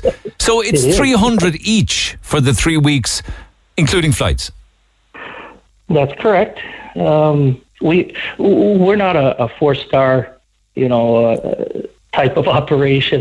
We stay quite often when we travel, if we can, we'll stay in an apartment that most of them have kitchens, and we'll do mostly cooking for ourselves. So food-wise, it doesn't cost us any more than it does when we're here at home. And because we're retired, I have the convenience of time, and we can look and find, cheaper flights, but they're out there. They're all over the place, and they're quite often, not just occasionally. So was that Airbnb then? You got the apartment? Initially, it was through an Airbnb. We stayed at this particular place, I think, 4 or 5 times over the last several years. We go directly with the owner now. Right. And she does give us a little bit of a break, but, 20, 25 quid a night. But it's not in the middle of an industrial estate or anything, is it? Beach access and everything? It's in a regular holiday. In fact, we met some folks from Cork who have an apartment there. Lovely facility, big swimming pools. It's not on the beach. It's probably about 6 or 8 blocks from the beach. That's pretty much close enough for me. And did that include flights then, the 300 each for 3 weeks? Flights were 85 quid a piece round trip. And when you look at the prices here, you would weep, right? Is that why you just stopped holidaying in Ireland? Because you used to do so. Well, we did. I've lived here from the States going on 12 years now. I love the culture. I love the history. And when we would travel here in Ireland, it wasn't so much about the scenery. All I have to do is look out my front door, and we have lovely scenery. I love the history, and we like to see and learn. And so most of our trips here in Ireland were about that, and still are. We'll take an occasional trip when a friend or family member comes over. But I could buy a house cheaper than some of the hotels want to rent for one night in Dublin. And do you have an opinion on Ireland as a country, whether it's expensive or extortionate, or that it's greedy with regards to the prices that people pay? The electric prices are extortionate. That's the beginning, anyway. Everything is, though, isn't it? Do you not find that? Ireland is an expensive country. Although I have to say that since the pandemic, everyone, everywhere we visited, obviously prices are going up. The war in Ukraine has had an impact on it. It's had an impact on our tourism industry here. What with the refugees coming in and putting pressure on the hotels and so forth. But I don't see. Ireland has its own unique problems. America has its. I'm a visitor here, let's say, a transplant, and this is not my home country, although I consider it now. It's not for me to go around and say this is wrong and that's wrong. Sure, there's things wrong. There's things wrong everywhere. So instead, we travel and find things that are right. Right. Where are you going next? Actually going to Gdansk in June for 5 days. That's flights and hotel and everything's costing us about 400 quid. Everything all in? All in. Unbelievable. You wouldn't get a hotel bedroom this weekend for one night for that price. Enjoy your travels, David. Thank you. The Mirror this morning is saying it's the Maybank holiday weekend, a chance to get away for a few precious days with brighter and warmer weather due, and that's all very well. But some of the prices that you would pay, say for instance, if you were taking a trip to Dublin, the Westin Hotel for a single night, €730. The Morrison, 1,059. The Shelburne, 569. This is for one night. The Marker, 528. And they're talking about 96% occupancy, as in 98% in Kilkenny, where hotels are unavailable for this weekend. And they found one hotel for €869 for 3 nights, 616 for 2 nights. No breakfast in either of these. I will get to Cork. In Killarney, the Lake Hotel, bed and breakfast, €598 for a double room for 2 nights. 598 for the weekend, just for the hotel bedroom. 95% occupancy rate in Galway. And a hotel like the Maldron in Galway will cost you €464 for 2 nights. No breakfast with any of these. Here on Leeside, they looked at the Dean. That will set you back €603 with no breakfast. And that's for 2 nights in the Dean. 603. So you're getting pretty much a week in Spain or Portugal for that kind of money, because, and that's the price of a 1 night or a 2 night room. Actually, the cost of 1 night in a hotel bedroom in Cork. You can go to Algarve, Albufeira, including flights. If you can go, say, for instance, on the 1st of May for 7 nights for €433. You can go to the Costa Dorado in Spain, to Salou, for a week on the 1st of May. This is everything included, including flights, €384 per person. You can go to Benidorm on the Costa Blanca for 7 nights. If you can go out of Cork on the 2nd of May for €268 per person. It's just heartbreaking when you look at the cost of things. Then we looked at the various hotels across the country, just like the Mirror did, and it stacked up as well. If you were to take 2 adults for 7 nights in an Irish hotel alone, you were talking about $1,386, $1,385, $971. And just finally, some last-minute deals, and these are out of Dublin, Cork or Shannon, to Tenerife for 7 nights. And this is going on today or tomorrow, €409 per person. The 4th of May, Lanzarote, 7 nights, €339 per person. And another one here for Tenerife going on the 5th of May, again for 7 nights, €479 per person. And they're all available should you go look for them yourself. And I found all those or at least Claire did, on TUI. So back to the phone lines we go. Then I'll do some texts on this. It's insane, the expense of staying at home. Elaine, good morning. Hi, Neil. How are you? What do you make of those prices? They're not made up prices, like the €384 to Salou for a week. Yeah, as I said, like, do you know, Neil, with myself now, like, I just love to be able to go off abroad and all that, and, you know, to plan ahead. But I suppose there now for the last 3 years, myself and my daughter, so it started just there, like, in the July, we'd say, like, you know, of COVID and everything. I kind of just decided, right, me and my daughter are going to head off, so looking around. And, like, what I do, Neil, like, as I said there now in my message that I'd sent onto Facebook, that myself and my daughter went away there during the Easter holidays, so we went midweek, so it would have been the Tuesday and Wednesday just before Easter. And what I do, Neil, basically is I look up and I have an idea of, like, you know, where we want to go. And Killarney is me and my daughter's favourite spot, so we've been there 3 years in a row now. But what I kind of do is I just go on and I'd look on booking.com and I'd kind of, you know, see what their prices are. I'd go on to their own hotels and see what they're charging. So, like, when I went down to Killarney now there during the Easter, as I said, I paid $268.26 for the hotel for the two of us for 2 nights. Breakfast wasn't included. So what it was, Neil, that if you wanted to pay when you got to the hotel, you would pay $288.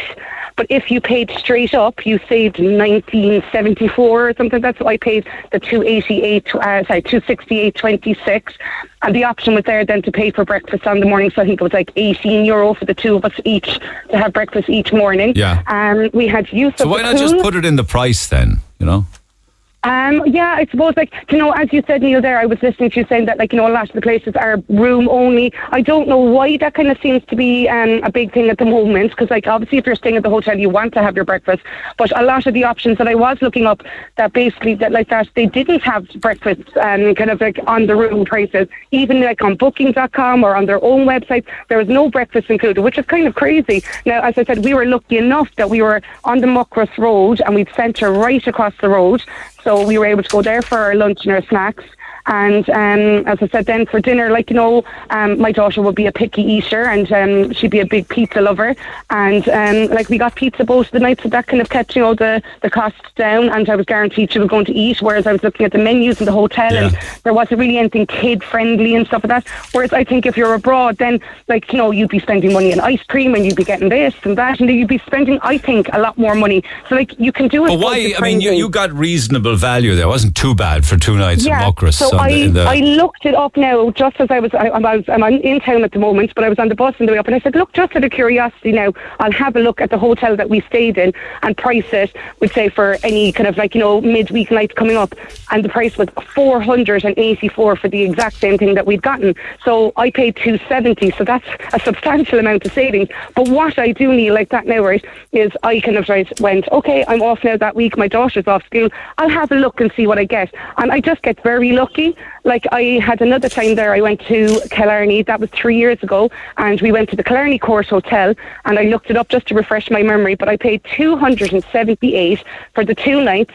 Breakfast was included both mornings. You had your one main meal. Yeah. And, no, I know there's. I know that. But you look up for all these kind of deals, as I said, I'd love to go off abroad, and she's listening to it, for next year I'd nearly be looking at going on an abroad holiday. But my daughter absolutely loves, every year now. Even when we were leaving the hotel in Killarney there recently, she's like, Mummy, when are we going again? She just loves going. It's your thing, and I get that. I understand that, but I'm just wondering why a hotel bedroom would have to be, €270 to lay your head for 2 nights, and that even sounds like a deal to me.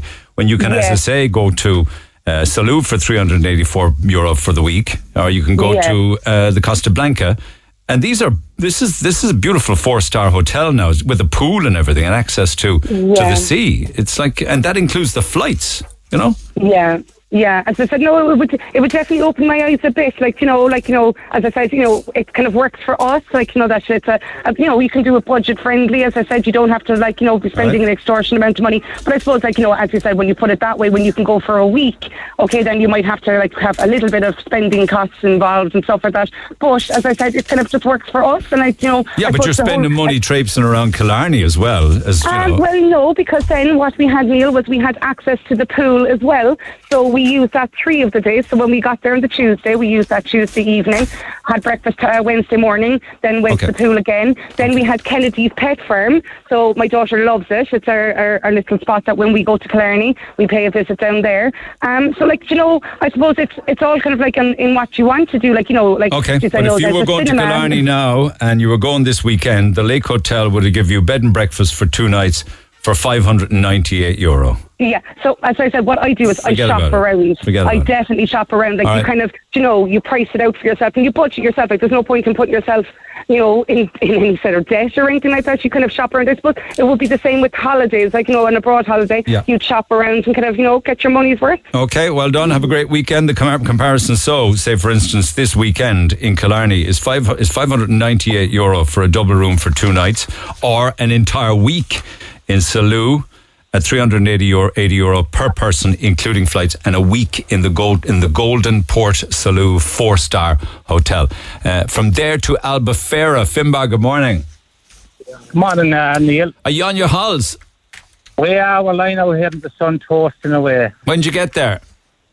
We left Cork Airport at 11:30 Wednesday. And you are staying in the Balthorn Hotel in Albufeira, Portugal for 7 nights, including flights for how much? The whole lot, the hotel flight transfer, the lot is just under €1,000. Oh my God, €1,000? Yeah, it was $640 for the hotel. We actually had a voucher for my 3 sons for a Christmas present there for €300. We got the flights with Aer Lingus for €290, and the transfer was €55. Okay. Do you think that €1,000 for the 7 nights is value? I think it's great value, yeah, because just when I read your thing yesterday, I just went into Youghal, I put down Youghal, and I put in accommodation, a hotel in Youghal. The next week, when we go back for a week, was €1,200. My God. Oh my God. Oh my God. €3 a pint here then. And when you compare it to a hotel in Youghal, you get value. But if you compare your week, I don't want to knock any holes in your holiday in Albufeira, but €1,000 for 2 of you for the week, you could have got to Salou, you could have got to the Algarve. You could, well, maybe not the Algarve. It almost comes out almost the same for the 2 of you. Maybe 650, 700. Yeah, you could. Like we usually go to Villamore, and one year we went to Villamore. We actually got a hotel in Villamore one year for a week. It was the start of April for €170 for the week. So if you're retired at all, that's where great value can be made, isn't it? Because you can literally you're not confined by time, really. No, it's unbelievable. Like, and weather, you're guaranteed the weather more or less. You know, there's 30 degrees here today now. Like, it's too hot. That's too hot. It's too hot. Enjoy the holiday. Let me talk to Dermot about Kusadasi because he's only back. He was there last week, I think. Dermot, good morning. Morning, how are you? How'd it work out for you? I'm something to ring in, Neil, is not very well. No. We stayed for this holiday for the last 12 months. We set my partner, and she was just after the sales operation the last 12 weeks. Okay, it's not a great line there. Move around there, and it's a bad line. So we went out to Kusadasi last Tuesday morning week, and we stayed in the Charisma Hotel, massive hotel. They got a great deal. And last Saturday, my wife, she went to the bank in Kusadasi to get money out of the hole in the wall, as they call it. And the card came back to her. It says, machine out of order. This guy tapped her on the shoulder, said there's a bank across the road, which there was. She went across the road. She put her card in. The card came back out. The man was behind her with his phone, taking photographs of the machine. But 4 digits on her card came up on the screen. When she got the card in her hand, she's on crutches. They pulled the card from her hand and pushed her to the ground and ran. So, in the meantime, Ramadan was on, so the police stations were open, but the banks, chemists, dentists were all closed. Everything else was opened. So, I was 10 minutes away at night. She arrived back to me in the off state. I went to the police with an interpreter. They could do nothing for us till Monday. Because the banks were closed to see this CCTV. We went back Monday again to the police and they say, get onto your bank, which we did. We stopped the card. They were in on the day.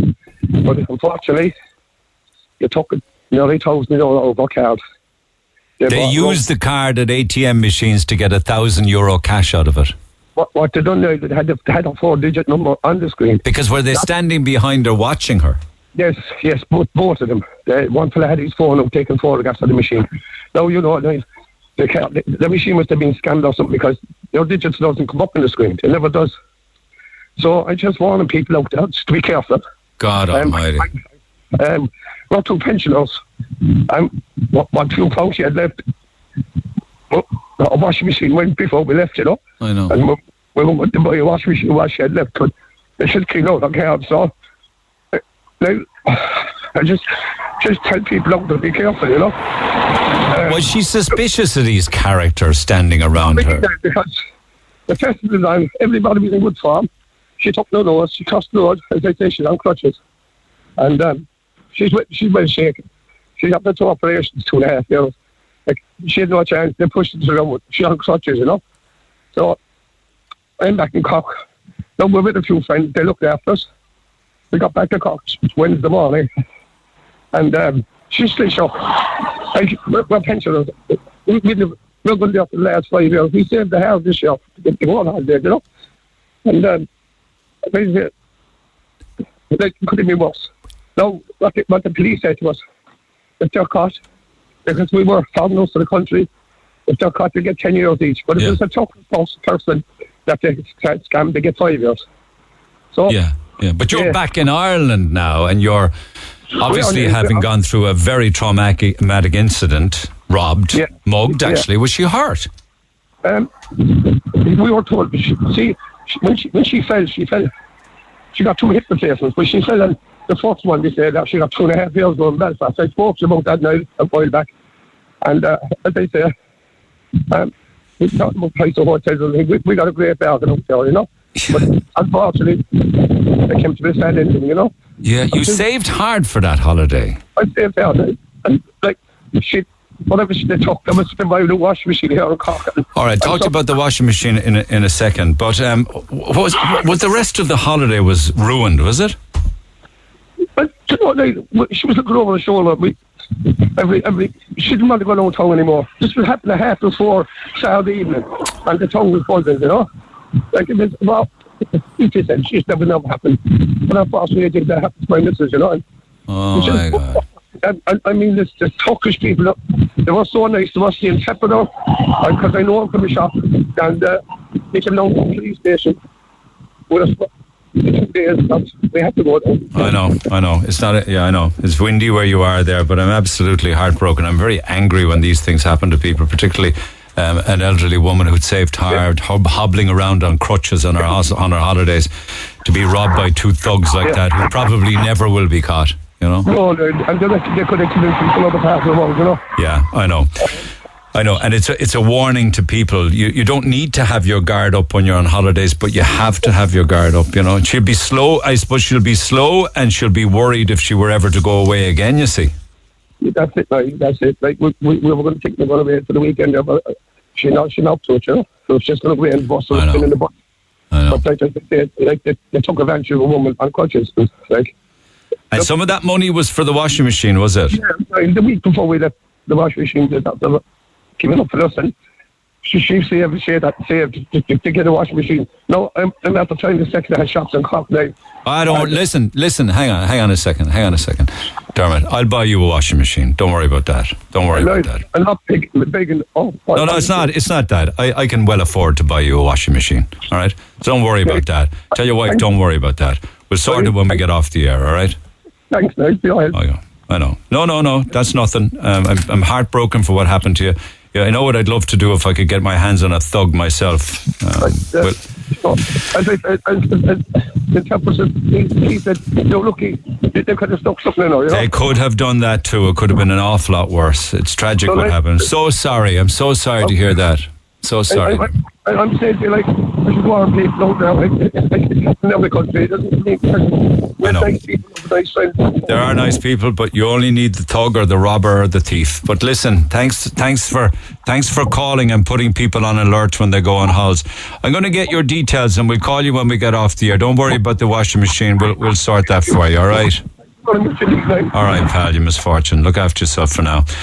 Poor misfortune. Back after the break. Text 0868 104 106. The Neil Prendeville Show on Cork's Red FM. Our phone lines remain open after midday. 0818 104 106. Like so angry when you hear of people like that. An elderly couple away on their holidays and she's mugged at an ATM machine by two thugs who knock her to the ground and she's on crutches. It's a bit like the woman coming back from St. Luke's with her double week's pension. And she's robbed and knocked to the ground. Her bag is trying to be dragged out of her hand by thugs up around Wellington Road. You just would be so angry, isn't it? It's the one time that you'd actually feel like getting physical, isn't it? Anyway, it's awfully sad. Incidentally, the 31-year-old chef, Ionut Cosmin Niculescu, has been sentenced to life in prison for the murder of father of three, Frankie Dunn, the 64-year-old who was decapitated and partially dismembered. I'm reading the RTE copy this morning. It's only just happened. Ionut Cosmin Niculescu, with an address in Romania, had denied murdering Frankie Dunn in the garden of a derelict house in December of 2019. He was sentenced to life in prison for that murder. This morning, it's only just happened. You remember the incident at Castlegrena House. Frankie Dunn died at the age of 64, and people said really lovely things about him, loved his music, and family was important to him. He did have a problem with the old drink, and he was living in a dry house in Bury Manor Road, but his life was taken, and he was killed and decapitated by Ionut Cosmin Niculescu, who's been sentenced to life in prison. So that's just breaking just now. For all of the business, text 0868 104 106, and people are with regards to holidays abroad or staying at home. Mag says 2 years of not being able to go abroad was enough. We stayed around Ireland. It cost us a bomb. So we're off to France for our 9th time this year, down from 4 children to 1 though. They've got older. Well, you know, I know what you mean, where you can get value overseas. I just came back from a trip to Paris, 2 nights in a hotel with breakfast for me and my daughter, €100. 1 night stay in a Dublin hotel the night before our flight that was half an hour away from the airport, €95. And that was through Super Value. It was €150 for the night in the Dublin hotel on their website. Why is it €150 in a Dublin hotel and it's €100 in a Paris hotel? Mallorca, 2 weeks for 7 days, flying from Cork Airport. And I'll be on board, says Maggie. I just spent 2 full days in Edinburgh at a beautiful Royal Mile Old Town. Flights and accommodation, €80. Mother of God. Just off the plane an hour ago, says Gavin. One or two more. Booked Kerry to Frankfurt for the June bank holiday, Friday to Monday. 2 return flights, 2 carry-on bags each, and a beautiful apartment with a balcony. €300 for 2 flights, €300 for the apartment for 3 nights. It's value. There's better value than that, but it's not too bad. You couldn't holiday in Ireland anymore. It's extortionate. The hotels are charging €200 a night, and that's cheap compared to some. Add a meal and a couple of drinks, and it's €500 for 1 night away. I got 4 nights in Salou, 4-star hotel, €258 per person, including flights. It is a no-brainer. I will come back to this in a few minutes' time. Paul Byrne has stepped out of court, actually, with regards to the sentence that I just said was handed down to Ionad Cosmin Niculescu, and he joins me by phone, Southern correspondent with Virgin Media. Morning, Paul. Good morning, Neil. This has just happened. That's right. He was found guilty of murdering Frankie Dunn a couple of weeks back, and sentencing was adjourned until today. He was sentenced to life in prison. We were told at the start of the trial by his legal team, or at the start of the sentencing this morning by his legal team, that he now accepts the verdict of the jury. He will not be lodging an appeal. The judge, while imposing the mandatory life sentence, said, that Niculescu showed absolutely no remorse. There was no explanation given as to why he did what he did. Mr. Dunn suffered what can only be described as a horrific death. We just want to recap, if you can, on the 28th of December 2019, a man was out searching for his cat on the grounds of a derelict house in the Boring Manor Road. And believe it or not, that man lived close to that derelict house, and it was the first time in maybe 20 years that he had ever gone in there, because he was living in the area for about 20 years. I mean, there's a strong possibility, had that cat not gone missing, that we today, the family, could still be looking for Mr. Dunn. Very true. It was just a pure coincidence that the cat went missing. He went into the house, and he thought what he saw was discarded rubbish. But as the morning went on, or the afternoon went on, Gardaí were finding parts of Mr. Dunn's body all across the grounds of the derelict house in these black disposable bags. We know now at this stage that the chef Niculescu, who worked as a chef at the Silver Key, fled the country and headed back to Romania. Detectives here in Cork travelled to Romania, extradited him, brought him back. He went on trial. He denied the murder. And we also heard during the trial that he said he came across 2 men on the grounds of the derelict house, that one was armed with a machete, another with a knife, and that they had killed Mr. Dunn, a father of 3. Niculescu said that these 2 men then forced him to put the body parts into bags, but obviously the jury didn't believe it. They could see through the lies and found him guilty of murder. Was there a victim impact statement from Frankie's family? There was, and they just spoke to us here a couple of moments ago in relation to the sentencing. Look, in a nutshell, Frankie, he had his demons, alcohol, but underneath it all, there was a warm, colourful character, a lovely man, a father of 3, who was adored by his family. Honest to God, you could see the love and affection that all of them had here. His brothers, sisters, nieces, nephews, grandchildren were here a while ago. There was a big, large gathering of them, and the warmth and affection they had for Frankie Dunn, who loved to sing song, who loved his ballads, and despite all his ups and downs in life, they all stayed very, very close. Frank, of course, as we know, was living in sheltered accommodation with the Simon community on the Boring Manor Road.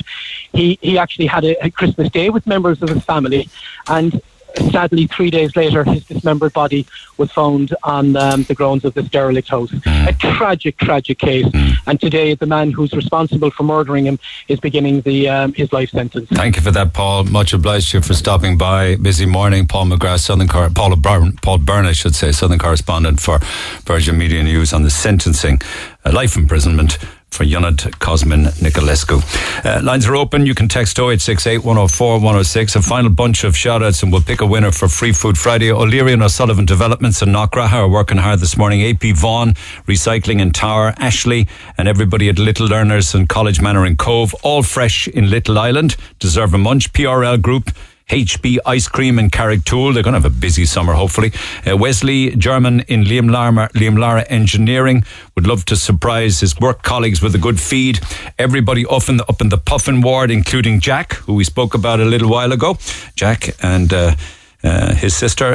Inform Lizzie, of course. Inform Nutritions in Watergrass Hill. Tails and Tubs Dog Grooming and Douglas Woolen Mills are listening. And just a few more for this week. Orchid Centre, who would love lunch after a long week. The Colourist on Shandon Street. Laura National School in Bandon. O'Connell's Plum Store and Riva Tiles and Bathrooms in Turner's Cross. And finally, Nailon's cleaning and laundry staff in St. Luke's Nursing Home. Love the show and they deserve feeding. So we will pick a winner. It'll feed 15, perhaps up to 20 of you, courtesy of ourselves and Roosters, Piri Piri, Douglas and Blackpool Retail Park. Final few shout outs with regards to some price comparisons from people. We're talking about whether you should stay at home or go overseas. 5 nights in a Cork hotel with a similar name to a river, €1,900. Same 5 nights in a 4-star hotel in Salou, including flights, €700, says John. Always away Ireland is a rip-off. So much cheaper abroad and the weather is better, says Jane. 1 or 2 more here. We're heading off in July, way cheaper. Can't stay in Ireland. Is a rip-off whichever way you turn. Here's an interesting one as well. Ireland is an absolute rip-off, regardless of having a cup of tea and a sandwich to having a weekend at a mediocre hotel. We get shafted and we willingly go to the gallows without a fight, but we moan like hell to all and sundry afterwards. Why are we having to put up with these extortionate prices from gas and electric to petrol and diesel? We get thoroughly shafted here. I lived in London for 37 years and went everywhere. Restaurants, theatres, holidays. Cheaper than Cork. I even go on holidays from London rather than Cork or Dublin normally. I despair really. Why oh why are we willing to be ripped off? And a final one, Pat gives an example. Costa Blanca, fabulous value for money, beautiful villa with the communal pool next to the bars and restaurants with great live music to suit everyone's taste. The entire week, including flights, €300. You'd spend it on a weekend, wouldn't you? You'd spend it on a night in a hotel with dinner, really, in Ireland these days. Just 1 or 2 calls this side of midday. Dave, good morning. Another comparison. Go ahead. Let me get on to... He's not there right now, so I'll come back. I'll tell you what, come back after the break. We'll clean it up there.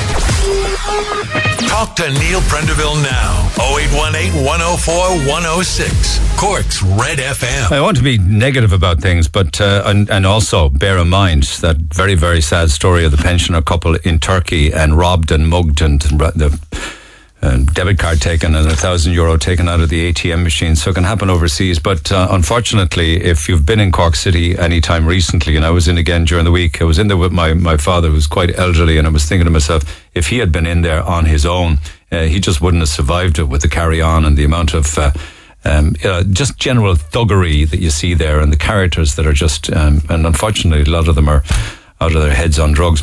David Corkery picked up and he said, very sad to say it, but I just walked through Cork City and I'm embarrassed to say it's a disgrace. Dirty streets, closed or boarded up shops, homeless and drunks roaming the pathways. It's far from the real capital, to be honest. I wouldn't bring my dog into town right now. I used to be so proud of the place. Now, that's very strong and it's very impassioned. It's what he saw and feels. I'm not too far behind him, actually, on what I saw on, I think, Wednesday afternoon. Trevor says I was in there a few weeks ago and the place looks terrible. And David says I was equally shocked and embarrassed for the same reasons when I arrived back from Swansea last summer. I didn't like what I saw when I was home from Swansea last August in Cork. And Anthony says, walk through it every day at lunchtime. It's horrible.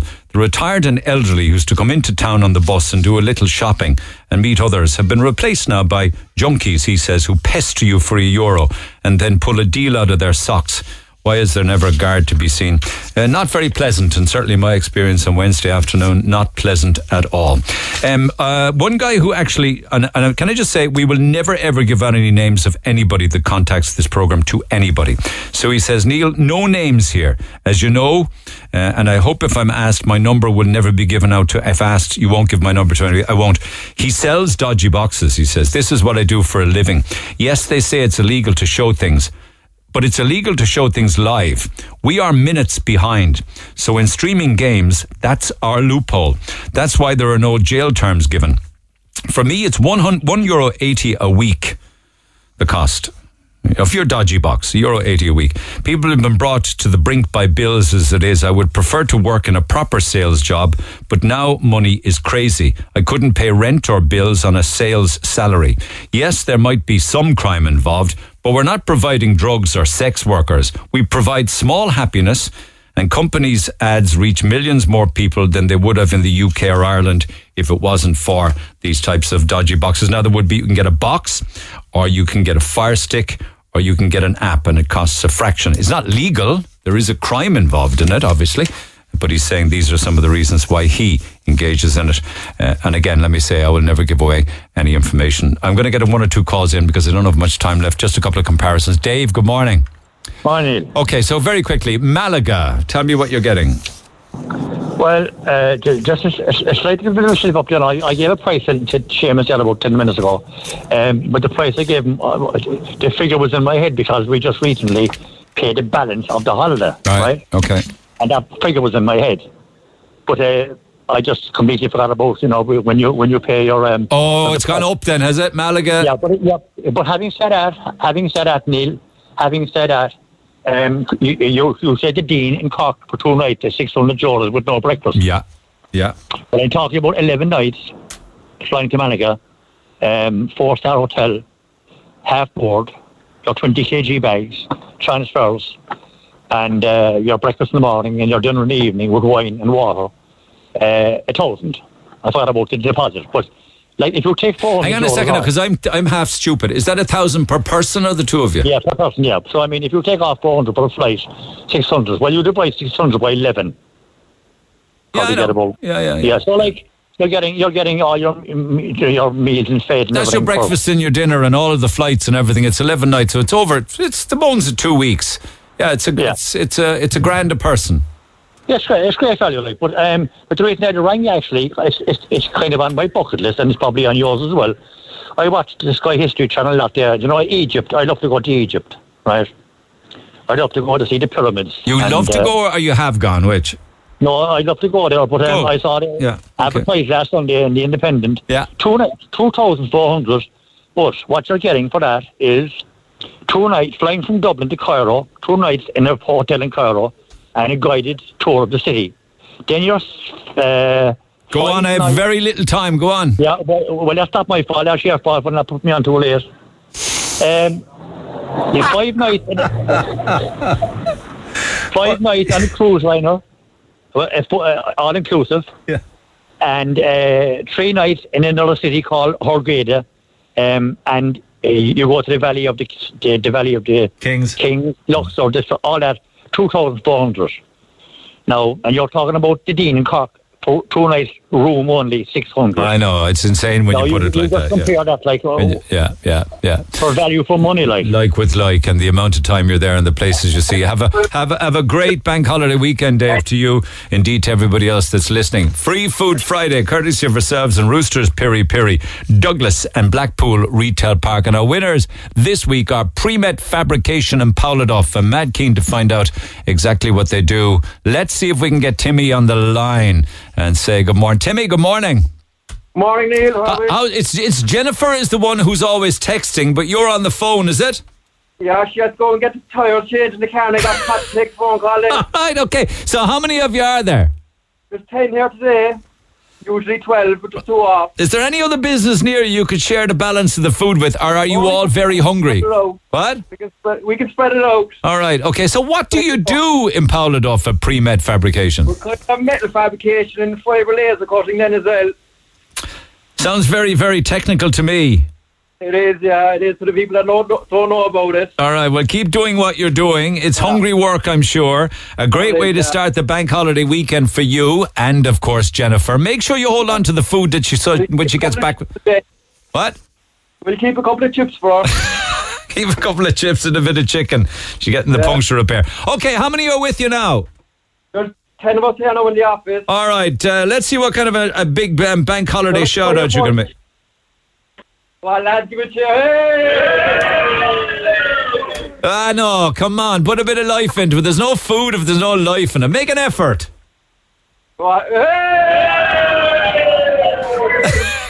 It kind of tails off boring in the end, that shout-out, but I'll take it. Enjoy. What? We'll have to mute the WhatsApp group. Whatever you're doing, keep doing it.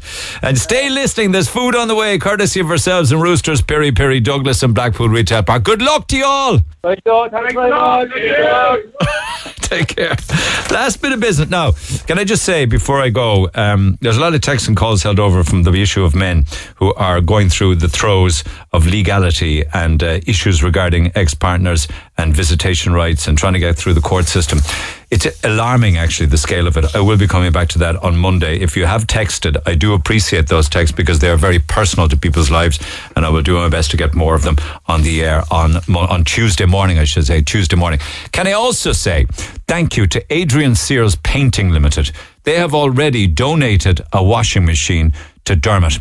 We've put Dermot in touch with Adrian Sears Painting Limited, and I imagine that will in some way ease the blow of what happened in Turkey to himself and his loving wife, who was mugged and robbed of €1,000 at an ATM machine. So thank you, Adrian Sears Painting Limited, for that washing machine. It is just so generous. Again, I've often said it, I shouldn't be surprised if people in Cork, they're the best in the world. So our last €200 gift card for Kilkenny Design. Let me do that now. So the theme is home, all right? So we're looking at the kilkennyshop.com and what they sell for the home. So this is pottery, tableware, crystal, lots more like that. Check it out for yourself. So these 3 songs, please, artists and titles in the correct order. We'll take caller 9 on 0818 104 106. Home, where my thoughts escaping. Now I'm at your house on fire. All right. In the middle of our street. Those 3 songs in the correct order, artist and title, is a €200 gift card for Kilkenny Design. Call 0818 104 106. The weekend should be good. The weather is pretty good, so make the most of it. Let me see if I can get a call on this one before we go. Get the 3 songs in the correct order. I'll tell you what I'll do. I'll just take line 3. That's caller 9, line 3. Okay, Paul Hurley in Blackpool, good morning.